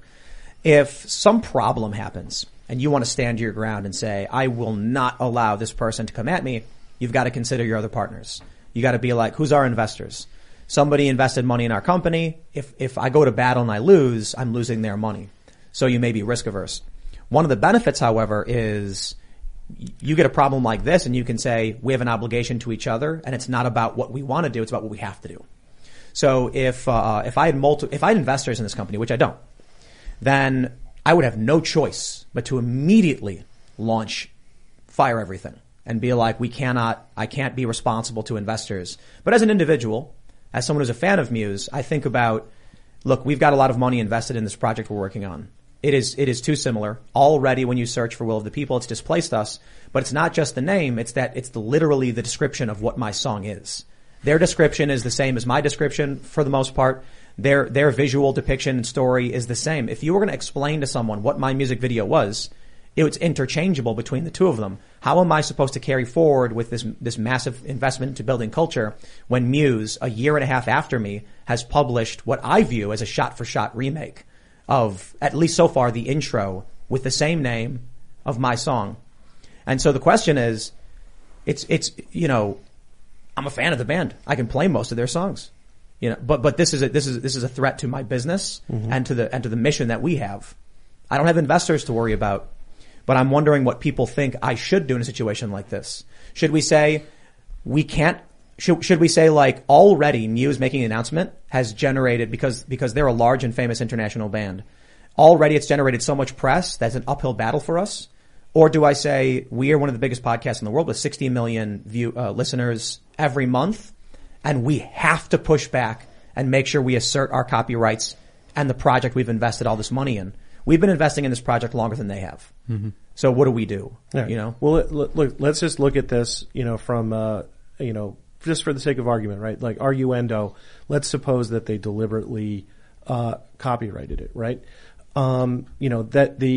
They may have made some kind of calculation that, based on looking at some statistics online, they can get away with this, right? And so if I were an individual creator, right, I'm not a person gifted with a lot of, musical or visual artistic skills. I'm a guy who lives in the world of analysis and writing and presenting arguments to courts.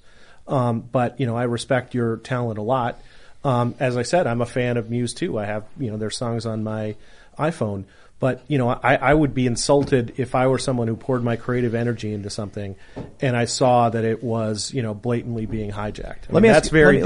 That would hurt me personally. Let me ask you a basic copyright question. A company like Warner, they're going to do a basic search for IP and copyright if they're launching a product, right? Yeah. I mean, they're going to do any company that engages in anything, especially if it involves a significant investment, is going to do due diligence to see, what's out there, who could come after us. We did. Yeah. When we launched this. So we are careful to make sure that when we're launching it, we do basic searches. We look up song. We don't find anything. We're like, okay, we're good. Because if we're gonna put tens of thousands of dollars into marketing, even right. Yeah, you don't want to take chances with it because it obviously is possible sometimes that there could be some coincidental overlap. You don't want to be blindsided by that when you're down the road in the business venture that flows from the creative act. I would think that big, company behind Muse would do that kind of work. Look, it also doesn't, so let's say there was, again, for purposes of argument, imagine that there was some deliberate activity here. It doesn't even look like they tried to make tweaks to things to be able to improve their position, right? They didn't change the color scheme. The title's the same. The birthday thing, I think that would make me wonder whether I was being trolled, but I don't think that's the kind of thing that, that could be pure coincidence. But just all of these things together. But look, both videos start with a ground shot. Theirs is slightly different. The shoe steps in, right. But then it shows, the base of the statue. Theirs is pointed upwards. Mine's at the base. The ropes are already hanging from their statue. The ropes are already hanging from mine. Orange sky. Right. People are pulling on it. And then, that's the cold open, and the reveal at the end is they're pulling the statue down and it's rotating. Right. So look, we have no choice but to ask these questions and pursue it and have these conversations, especially, there's a lot of people need to understand about, why we would do a segment on the show about this. And it's because there are certain legal questions about your ability to assert your position when you're a public figure. Long story short is, if I don't exercise my rights to try and assert my copyright, it could be bad for me. And considering we've got 2 songs nearing completion and we're reaching out, we're storyboarding we've already finished storyboarding the next series on this. I have to be like, hey, this is an issue for us and we're taking it very, very seriously and we're going to be, we need to have a conversation with Warner and Muse. So Warner and Muse, you need to be talking to us. We have to. Otherwise, it has to be done. So with that being said, comment, let me know what you guys think. I'm not saying I know exactly what the best path forward is for anybody, for me or Muse or otherwise. I'm just saying whether you agree or not, most people say there are similarities. There's confusion, there's an issue, and ours existed first, and we've already put more money into this. So questions need to be asked. But we'll move on from this because I think we talked about as much as we can, and let's talk about the Academy Awards. I think that Will Smith smacking Chris Rock was staged. Really? What do you guys think? I don't know. Yeah, I have no clue. I almost don't care. You almost don't care. I don't care. I don't care at all about that event that took place. But I think it's important to talk about mental health And, Mike Cernovich has been on top of this, talking about how, it's probably taken a toll on Will, the fact that, he allows his wife to sleep with other men, and then, he's totally okay with that, but a joke, he gets upset by. And so Will's probably not all there right now, from a mental health standpoint. And so even, I could see how it wouldn't be staged. I could see how, maybe he just had enough and he had to snap. Someone did super chat us saying, trust me, it wasn't staged. And the way Chris Rock reacted, there's two things. One suggests it was staged, one that it wasn't. After he got hit, you could tell that he didn't know what to do. And he was like in a difficult position where he was like, and they said, we're giving away documentaries, Oscars, because he's clearly flustered. He got smacked in the face. However, when Will Smith cranks up to hit him, Chris Rock doesn't put his hands up, which is a common reflex when you're about to be hit. Yeah. In fact, he does maybe it was an accident, but he makes a move that is common in fight choreography where he moves with the hand swing. Yeah. So when someone is fake slapping you, what you do is when the hand is coming in, you move with it. So it's a glancing hit and less impact to your face. Well, their ratings have been in the tank for the last few years, and nobody talks about them anymore, and now everybody's talking about it today. There's been great memes created already. It's a great meme template. Will Smith is I'm very grateful for his work in giving us good meme templates over the years. His movies have been lackluster, to say the least, as of late. But he gives us great meme templates, and so there's a lot you can do with the slap motion. It's true. Cuck was trending on Twitter all day. Yeah. Really? Because Jada Pinkett Smith apparently is allowed to be with anybody she wants. Yeah, I got to read Mike Cernovich's tweet. It was the best tweet I saw on this whole situation. Mike's been on fire for this.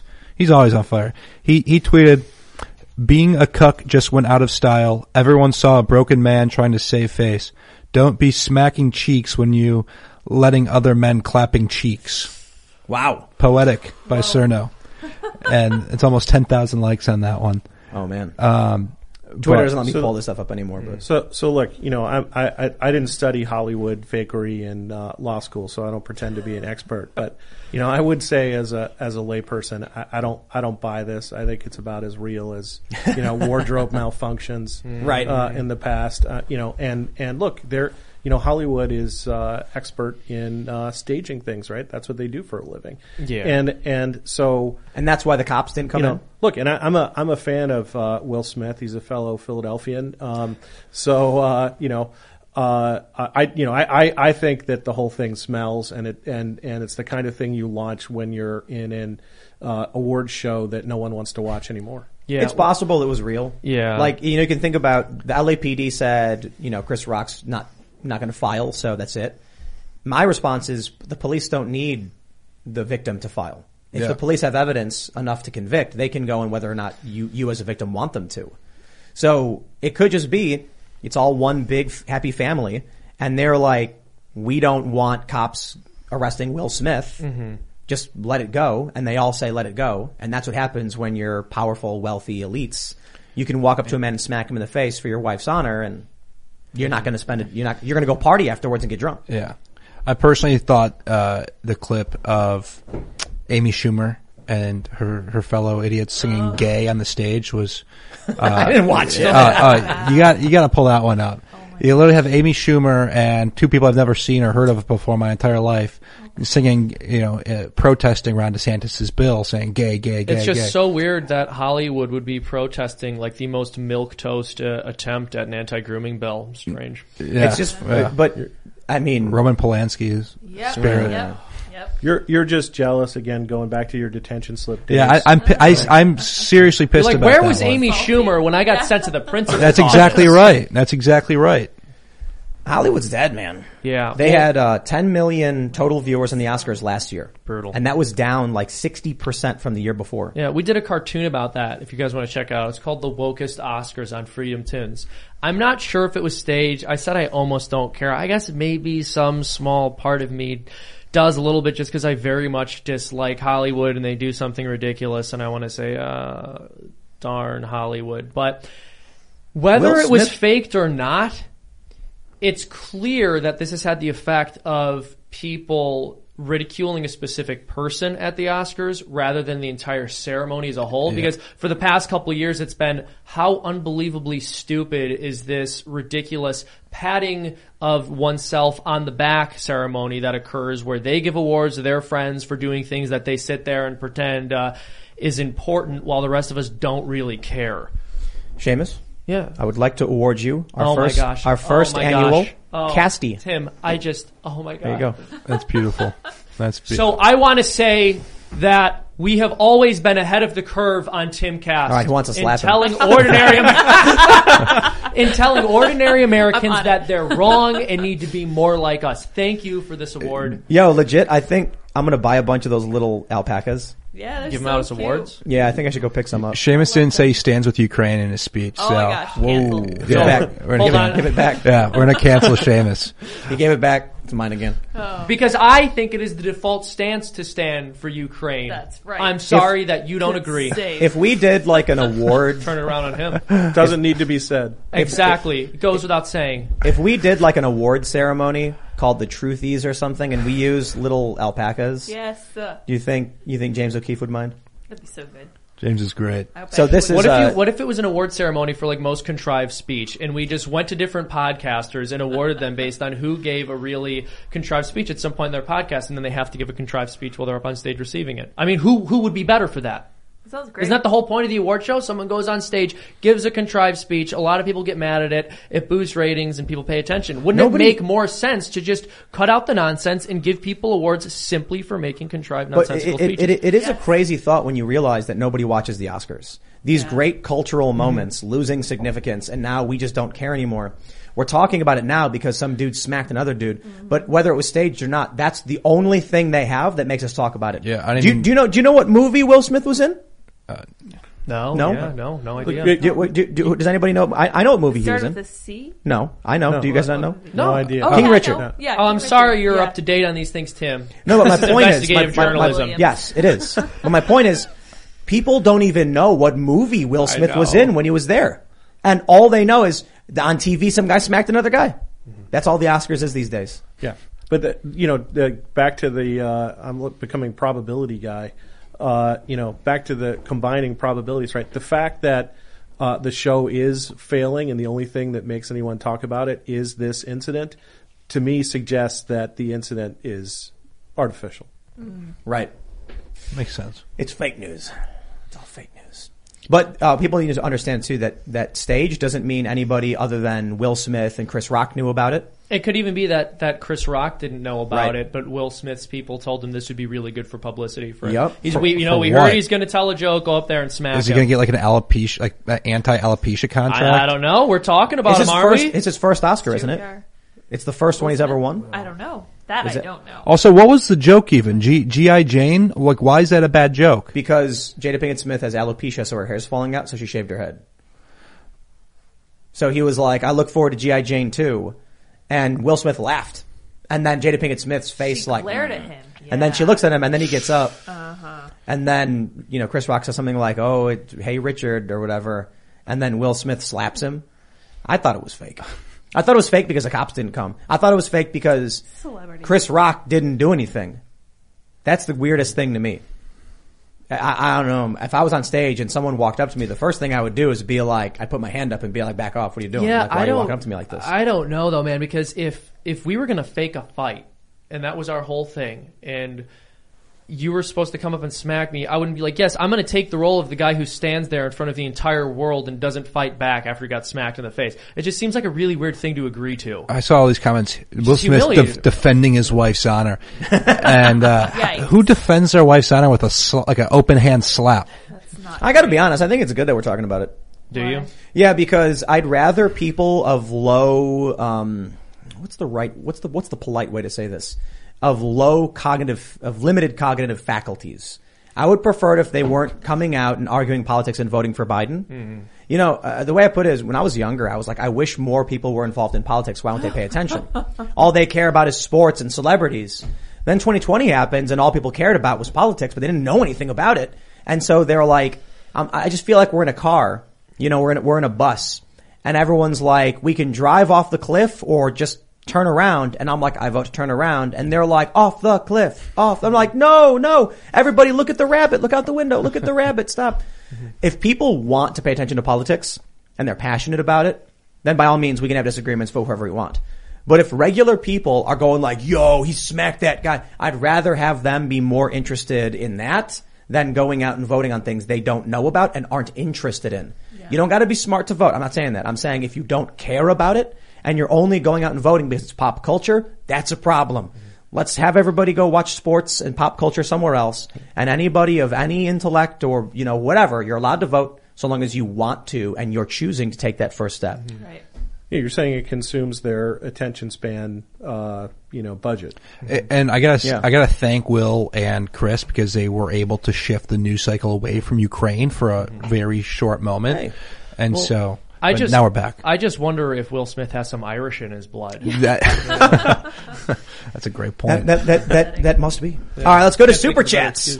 If you haven't already, smash that like button, subscribe to this channel, share the show with your friends if you like it, and head over to timcast.com. We're going to have a members-only segment coming up at about 11 p.m. on the website. And as a member, you're helping keep all of this work going. You're helping us expand and build that cultural content I've been talking about. I want to stress the importance of cultural content. The Daily Wire is doing the same thing because complaining about stuff on the internet only goes so far. Making artwork, content that shows your values and inspires young people and will live on, that's important. Inspiring someone who's young as to, why should you have these values? Here's why. Here's what we believe in. Just saying it isn't enough. You got to show, and that's why cultural stuff is so important. So with your support, we'll do more. Smash that like button. Let's read some of these super chats. We got random user says, send Will Smith to smack Putin. That sounds like something someone at the Oscars speech would say. That's a thought. Sounds like something Lindsey Graham would say on Twitter. That's true. Right. Man Overboard Media says, can next year's Oscars be hosted by Jerry Springer and Steve Wilkos? Yes. Amazing. Trip Sucks says, out of all the voices that Seamus can do, he chooses a Tucker Carlson impression for his regular, normal, everyday voice. Do I sound like Tucker? What do you really sound like? Here's my actual voice, ladies and gentlemen. No, the media wants you to think that I sound like Tucker Carlson. I don't, actually. Ridiculous. I've never said anything that sounded even remotely like Tucker Carlson. So why do they want you to think otherwise? That's the question you need to ask. He adds those little things afterwards, Yeah, it's like one or two little, yeah, exactly. Instead of just making a declarative statement, he then adds, Why don't you think about it? Well, and they should. And they should. Yeah. We got the Irish brogue from you tonight too. There was so much of an Irish brogue back there. It was. It comes out to me every now and again because I internalize other people's suffering so often. White Paper Cat says you're working on a video game. Cool. And yes, we are. We've had a bit of a functioning alpha, and then we have right now we retooled it and refined it. But right now, the latest version is awesome. I think so. Yeah. I won't say too much, but you collect. It's sort of a roguelike. I think it's a roguelike game. Is the easy way to describe it. It's a platformer descending roguelike where you are battling your way and collecting new items, and it's good stuff in the works. I don't know if we ever said the name publicly or anything, though. No, I don't want to give too much away about it. We've been working on this for over a year, and it's sort of gone longer through. than that. Yeah. We've gone. There have been a couple of iterations, but it looks like it's finally getting to the final stage with the actual code that we're going to end up using and the thing. So I'm really excited about it. It's going to be really cool. We're really getting close. There's definitely more. There's more work to be done, but I think we finally have the basis completely finished. We're not working on a rough draft at this point. Right. Now it's a matter of artwork, and I think the only thing we really need at this point is we want to make a ridiculously massive inventory system. Mm-hmm. So, I'm talking weekly updates with new items. Yeah. And it's going to be fun. It's going to be fun. Well, and Tim, how cool is it to be at a show where you got, D100s on the table for... I got a D120. Thank Ian for that. D120. It's heavy, too. Yeah, the D100 won't stop rolling after you roll it. Just knocking roll everything away. over. There you go. It's going to destroy the whole table. You got a 14. 14. All that for 14. Yeah, pretty crappy. Oh, well. All right. Shooting on a shot at pressure says, I'm a professional actor and have been a professional fight director. That slap was a stage slap. Note Will Smith hitting his chest to make a sound. Did he really? Gotta pull that up. Did he do that? He did the... Do you want to pull it up? Yeah, I can pull it up on my laptop. I heard that slap, and I thought it sounded weird. I'd heard someone say that he stomped his foot. Come on, you're telling me Hollywood Really? couldn't come up with better special effects than that if they were to fake Yeah, this? really. I agree. He did it all. But look, if it was staged between just the two people and no one else, right? Yeah. Thomas Sidebottom says the only reason the media can get away with saying what he actually meant is because Biden literally can't defend against it. Also, I mean, they do it all the time to people who can defend against it. They just know what you were thinking every time you say something. It's very impressive power they have. Seriously, JK says, I know I'm a random internet guy, but I have a very close inside Hollywood source with direct connection to two of them. Nothing was staged. Trust me or not, but this person is super legit. But could it be that Will Smith walked up to Chris Rock yesterday and whispered, I'm going to slap you. Do a joke, okay? Don't tell anybody. Could it have been that staged? And so obviously their family and friends were like, wow, that was real. Huh. Maybe. Let's see. Barrick Bulldog says, no, Ian, we peeing. Ian is currently on vacation. Tim, let me send you the link. I don't know. I can't pull it up on Oh, you're not able to pull it yeah. up on there? Okay. Yeah, we don't have All right. I don't know. Jacqueline Pierce says, Shimcast, please shout out Joseph's ninth birthday because he's a huge Shimcast fan and loves that's Freedom very Tunes so sweet. much. Well, that's fantastic. Joseph is also an incredible name. Happy birthday, young lad. Vosh says, Zelensky threw up the white flag. He's giving up the Donbass. If only Russia would have told us that was their intent, we could have negotiated for peace instead of arming people they consider terrorists. Is that happening? That's the latest? He's giving up? He's going to give in? Does that make Putin stop? Don't know. It's not going to work. Yeah. Should I you know that joke I sent you about the USA Today article? Mm-hmm. Should we say that, or did you want to use it? Let's use it. Okay. Let's think about it. Also, someone shouted out the cartoon we collaborated on. They wait, seem to did think they? it was Which very, one? very good. I think it was up there a little bit. He complimented your Fauci performance. Oh, there you go. Harry Toe says, the Freedom Tunes episode, Fauci starving for attention, is the funniest thing I've seen this year. When Fauci Tim starts singing Eminem's song, I almost fell out of my chair. I'm very proud of that. Yeah, that was a great moment. And if you guys are interested, if you watch the cartoon and laugh, if you donate on Patreon, you'll actually be able to see Tim and I recording it. And some of it was actually improv. The final product is a bit different from the script. And we came up with some really funny stuff. Wait, so we actually recorded when I had that epiphany. Yes. I stopped and I was like, Seamus. You're like, wait a minute. I've got it. And you were like, what? What do you got? And I was like, Stan. I was like, that's a horrible idea. We're not doing it. Fauci singing Stan, or Trump is. Trump sings the Dido part, and then she's got good type of drink. You guys got to check it out. I'm going to check that out. Yes, Group B says, in response to earlier video, Brookings mislabeled you as Tim Pool Daily Show when everyone knows it's Timcast. Also about biolabs, how do we know that they don't data back from the Soviet Union era? Have data? I don't know, but I will say the Tim Pool Daily Show is a podcast. I put up 2 podcasts. Timcast IRL is conversational and Tim Pool Daily Show is monologue. So, if you didn't know that, because Timcast IRL on podcast platforms has way more viewers. It's got like triple the audience.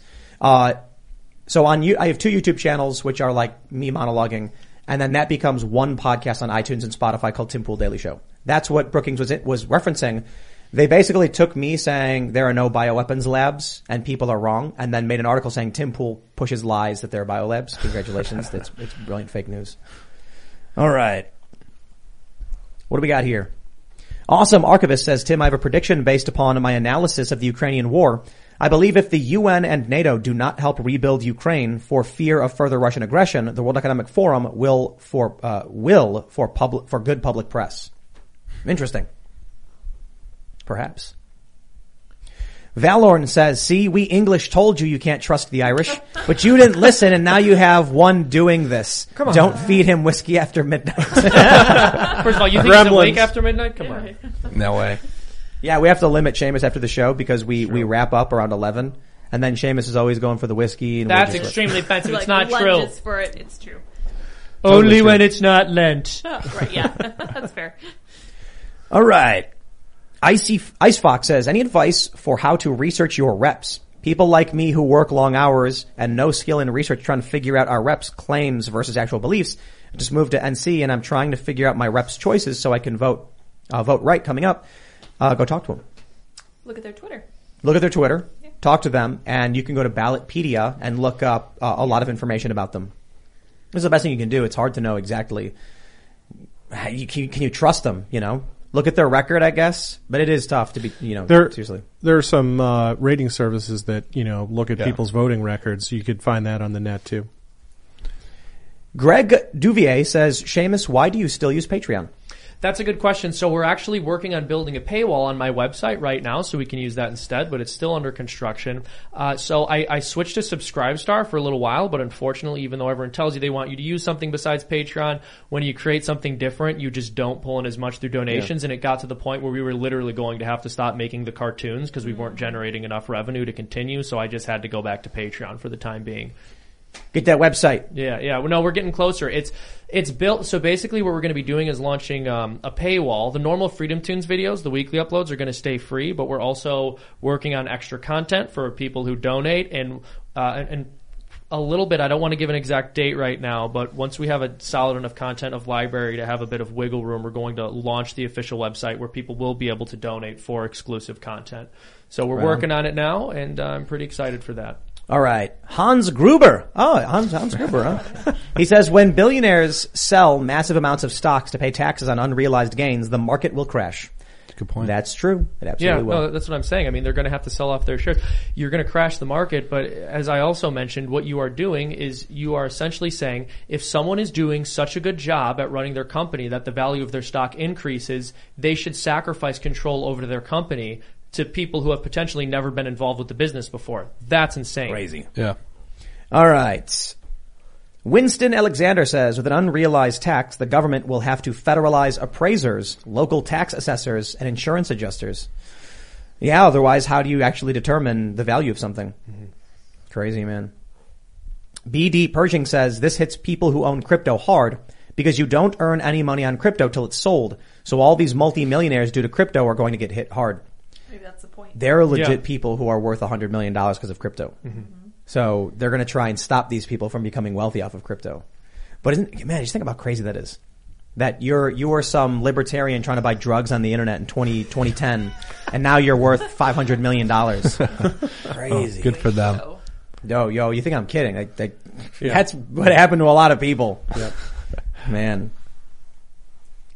Sequoia says unrealized gains tax forces asset sell-offs across all vectors. Huge financial crisis. Fed has perfect rationale to buy these assets currently prohibited. They have ownership, stake, control of every company equals Great Reset. Crazy, man. Yeah, or they seize your assets because you couldn't afford your tax bill, so they just take your stuff from you without you selling it, A bunch of people were arguing over smashing the like button. Button the smash like the smash button. Wow. Smash the like button. I think people were saying slap the like button earlier in the show. Slap it. Yes. So Smush. It might have been where it started. Smush. Rakin, does it say Rakin or Raylan?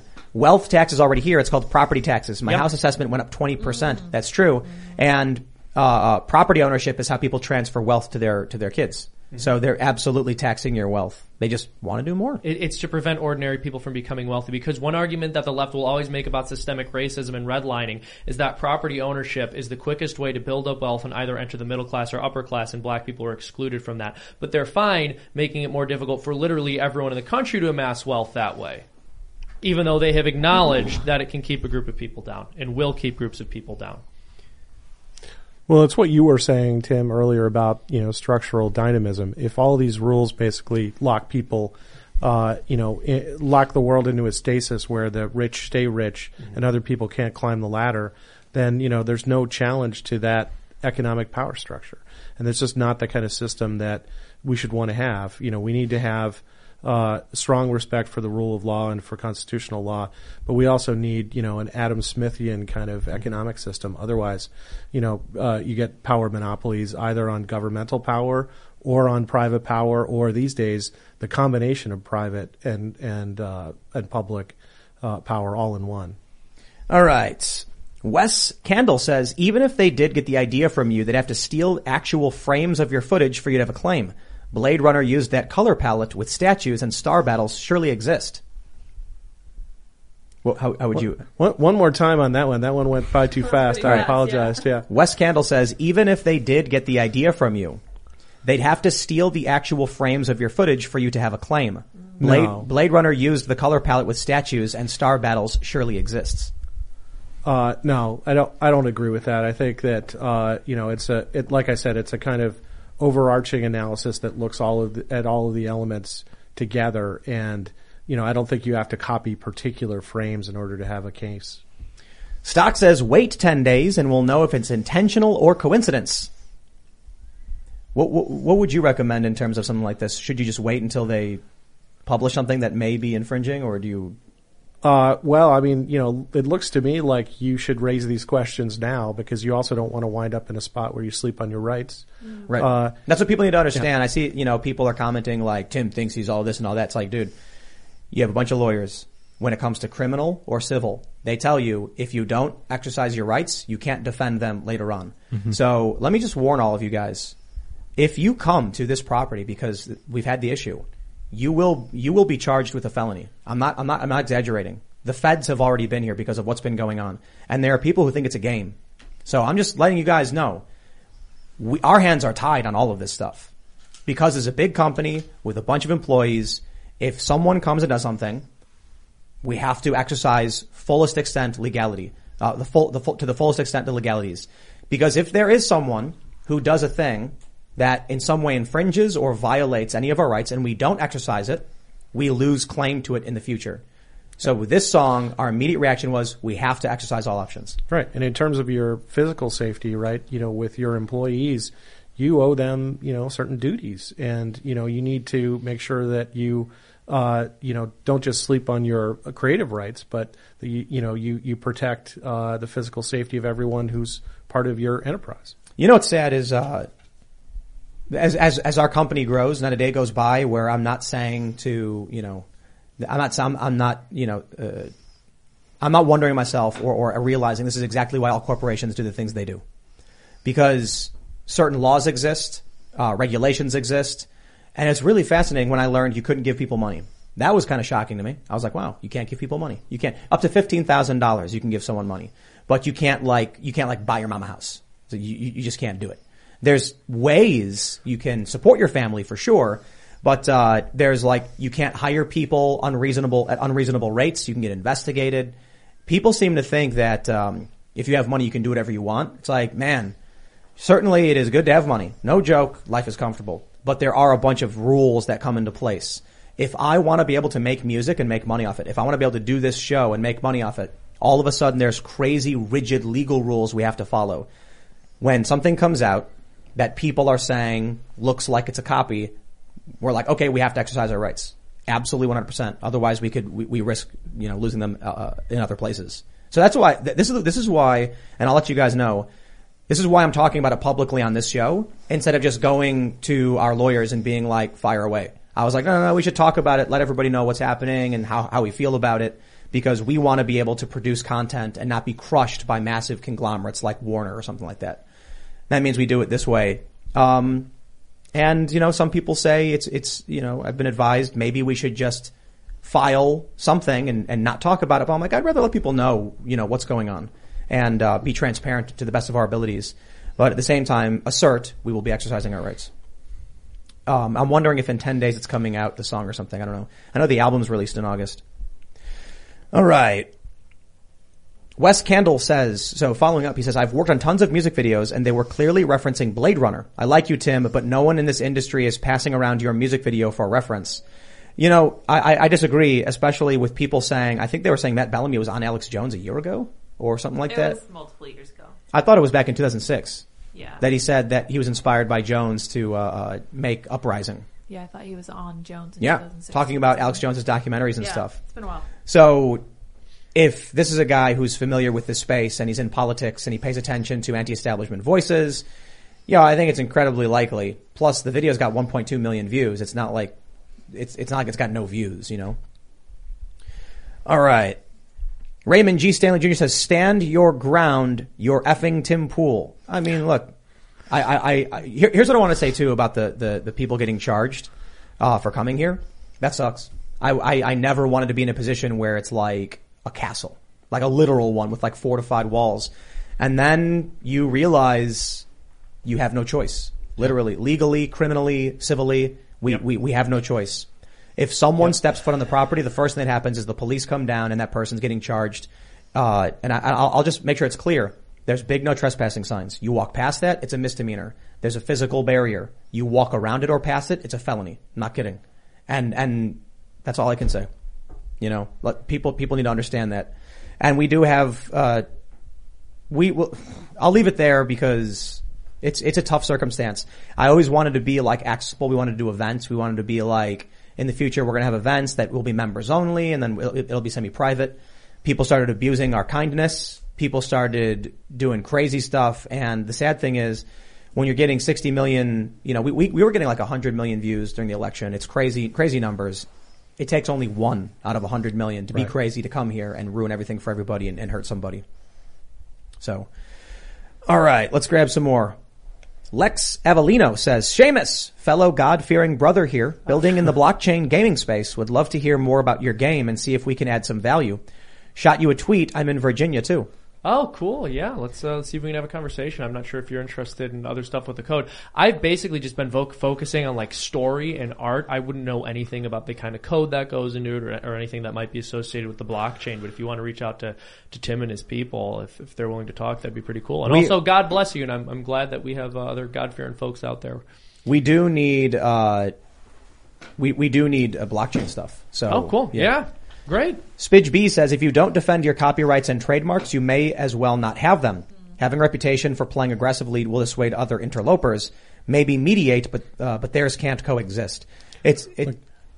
Property rights, right? You know, good fences make good neighbors. And so, you know, that's one reason why it's important to make sure that property rights aren't invaded by the government, which is happening with increasing frequency. And it's also a reason, if you're the holder of a property right, even an intellectual property right, that you make sure that you're aggressive about protecting it. Jerome Morrow says you have to aggressively enforce your copyright. If you don't, not only will you lose your right to do so in the future, but you'll also be showing the authoritarian woke left an effective attack vector to sabotage your future cultural works that counter their influence. Yep. That's basically it, you know. Pew Pew Trucker says you're looking at the Muse song the wrong way. It's a tribute cover. They just want to stand with their idols. Certainly, one way a lot of people have said imitation is the greatest form of flattery. That's true, but like, if we have been working on these vocals and like I've been screaming into these microphones, writing songs, we've been flying out musicians, some prominent musicians. We've had on one of the songs, actually on both of them, it's the former drummer from The Offspring. So we're not like this is very serious. We're actually negotiating with major labels on this stuff for like guest vocalists and singers. I shouldn't have to be publicly announcing our plans to launch this stuff because of what Muse is doing. Regardless of whether or not anyone thinks it's intentional. If someone does a cover song, right, you know, a cover version of a song, that's, you know, imitation is the sincerest form of flattery, right? But if they're taking an original idea you have, especially when it's in the kind of launch phase, and ripping it off, that's theft. Man, times are tough. We have a huge backstory for the universe and the characters of Tales from the Inverted World. I think I've even talked about it on the show. The dictator, his name is the Wolf.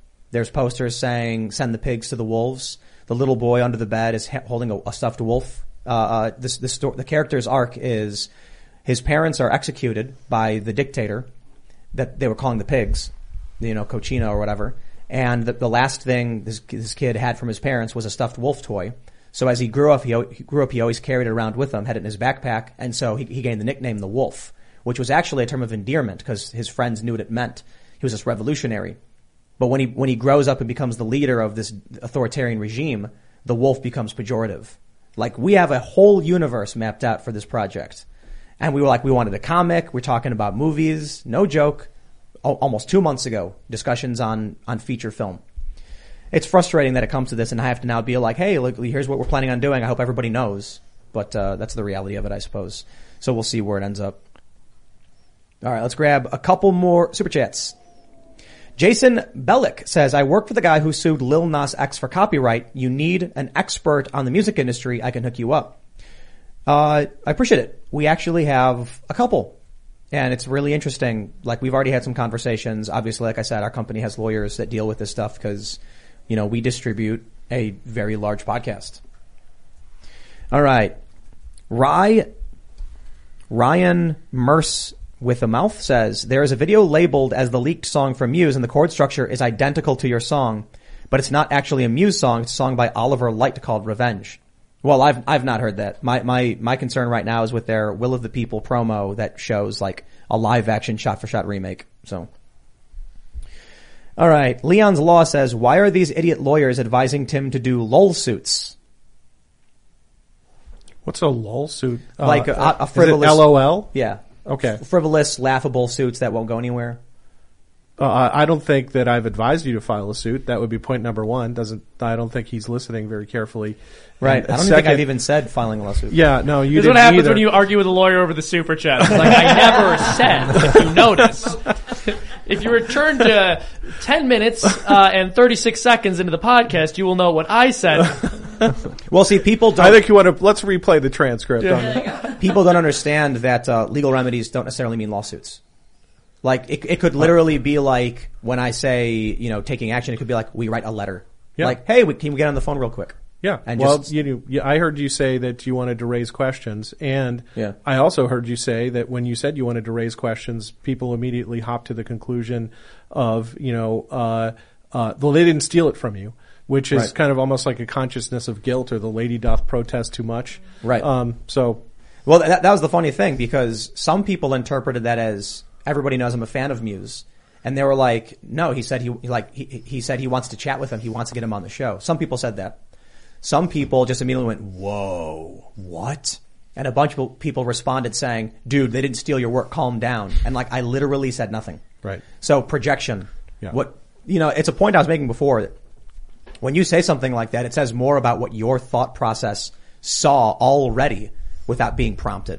So that was the LOL projection. Yep. Raymond G. Stanley Jr. says, I love the support of your audience. Go IRL team. I thought about this. I'm a big fan of Muse. I can play, a bunch of their songs. It's been a while. I forgot some of them, but I could play a bunch of their songs. I've been a fan of them since I was like a teenager, but whether I'm a fan of them or not is immaterial to what's happening now. If some people, if they were like, you inspired them or whatever, I'd be like, if they did see it and they were like, we were inspired by it, I would have appreciated a conversation. Mm-hmm. But I gotta say, all of that's immaterial. The question is, we have to consider our rights. We have to always pursue protecting our rights as a corporation. We don't even have a choice in the matter. It's not like you can't ignore these things. So people need to understand that it's not personal. Sometimes it's personal. Sometimes people file lawsuits because they're just mean people. But this is not personal. I'm a fan of Muse. But I'm not going to back down from this project we're working on and the culture we're trying to build. And I've been a musician since I was 7 years old. I obviously care about my work. Just because Muse is a massive, stadium selling out band doesn't mean I'm going to ignore the fact that there's an issue. We'll see what happens. But now you guys heard it from me before anybody else, because I didn't want this to come out like a press story or something and then have people be like, whoa, what's going on? With that being said, my friends, smash the like button. Subscribe to this channel. Share the show with your friends. Head over to timcast.com. We're going to start recording that members-only podcast for you guys, which will be up around 11 or so p.m. You can follow me at TimCastIRL. You can follow me, you can follow the show at TimCastIRL. Follow me personally at Timcast. And you can check out Will of the People on YouTube, which has been up since November 2nd. Watch the video. It's a short film. I think most of you will really appreciate it if you like the politics of this show. And we have on my Instagram some demos of like the new next songs that are coming out. On YouTube.com/castcastle, we actually show part of the production process with like the songs we're working on. Some of these are rough cuts and they don't sound all that good. Just keep that in mind. And the songs are going to get mastered and they're going to be top quality, really, really good stuff. So appreciate it. Alex, you want to shout anything out? Yeah, I'm going to get yelled at if I don't do that. So I have a book coming out. It's published by Post Hill Press. Comes out April 26th. It's called Winning the Social Media War, How Conservatives Can Fight Back, Reclaim the Narrative, and Turn the Tides Against the Left. And we talk about a lot of the stuff that we talked about tonight, including the mass formation psychosis that takes place online, the censorship. Hunter Biden's laptop plays a key role in the rigging of the election. And so we lay that out in there very nicely. We interviewed dozens of leading conservatives, including Donald Trump Jr., Charlie Kirk, even politicians like Marjorie Taylor Greene. Senator Rick Scott was gracious enough to give us some time. And so it's an awesome book. Some say it's the greatest book of all time, just past the Bible, and The Art of the Deal. And so, unbiasedly, I agree with them. So winning the social media awards in Barnes & Noble, Amazon, all the major booksellers. Seamus Coughlin. You guys gonna fight over it? No. I'm not going to mess with the lawyer. All right, you go ahead and have your spot. Maybe I'll have to consider suing you, Seamus. Oh no! Oh my goodness. Too late. He didn't say he was going to sue me. He said he was going to consider suing me. For everyone listening at home. Very good. Exactly. Real quick. Someone said in Super Chats, you guys should call your games division Timtendo. Haha. Defend yourself fiercely. Could we do that? Shimtendo, actually. No. This is a legitimate question. If we formed a company called Timtendo for our video games. I'm not advising you to. Theoretically. I think I'd have to analyze that question very carefully, Tim. Good lawyer response. Yes. I kind of feel like I wouldn't get away with it. Especially if we got big.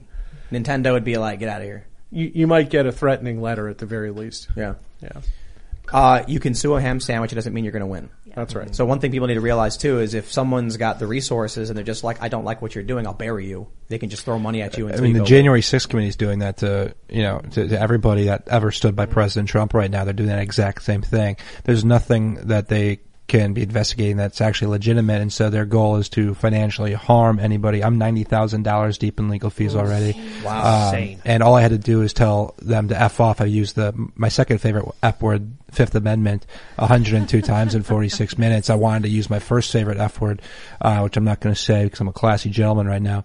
But I mean, they're doing just evil things to evil people. I know my friend, Jeff's also been looped into what they're doing too, but you made a great point. You can sue anybody for anything. You can make anybody, go through the trouble of getting attorneys just for the hell of it. And it's a dangerous tactic. It's like poker. Mm-hmm. If you've got the weight, you can pressure somebody and even force them to back down. Even big corporations. Mm-hmm. They'll often just be like, I'll pay you what you want, go away. You know? Yeah, and that's what most people that have been subpoenaed by the January 6th committee have done. They've kind of taken the subpoena and they're like, oh my gosh, I want to do what I can, and take everything because I just can't afford it. And kind of similar to you, I think a lot of people pick on you because they don't understand how big you are, right? You have 60 million viewers. It's a substantial revenue stream. I mean, we were just rated the 25th fastest growing company, in the southeastern United States for private companies. And most people go to our website. I'm like, oh my God, they have a Wix website from 2018, which we do.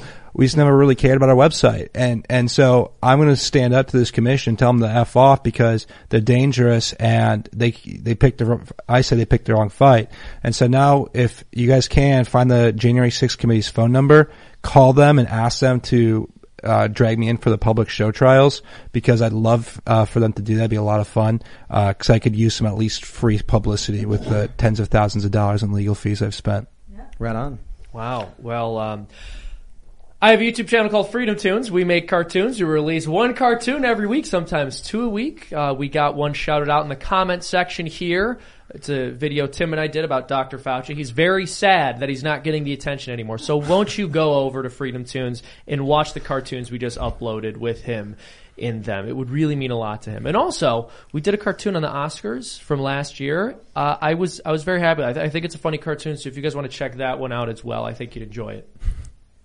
And I wanted to say... Your microphone's off. Oh, my microphone's off? It's not. It should be off. Yep, your microphone's off. Oh, there we go. Oh, I am there. There we go. I muted myself. I just wanted to be quiet. I just want to say that our guest, Jeff, was a former Assistant Attorney General for the Environment and Natural Resource Division under Trump. I realized that we didn't fully introduce him. He's also a lawyer, which is why we were looking for his expertise this evening. Thank you, Jeff, for pitching in. Appreciate that.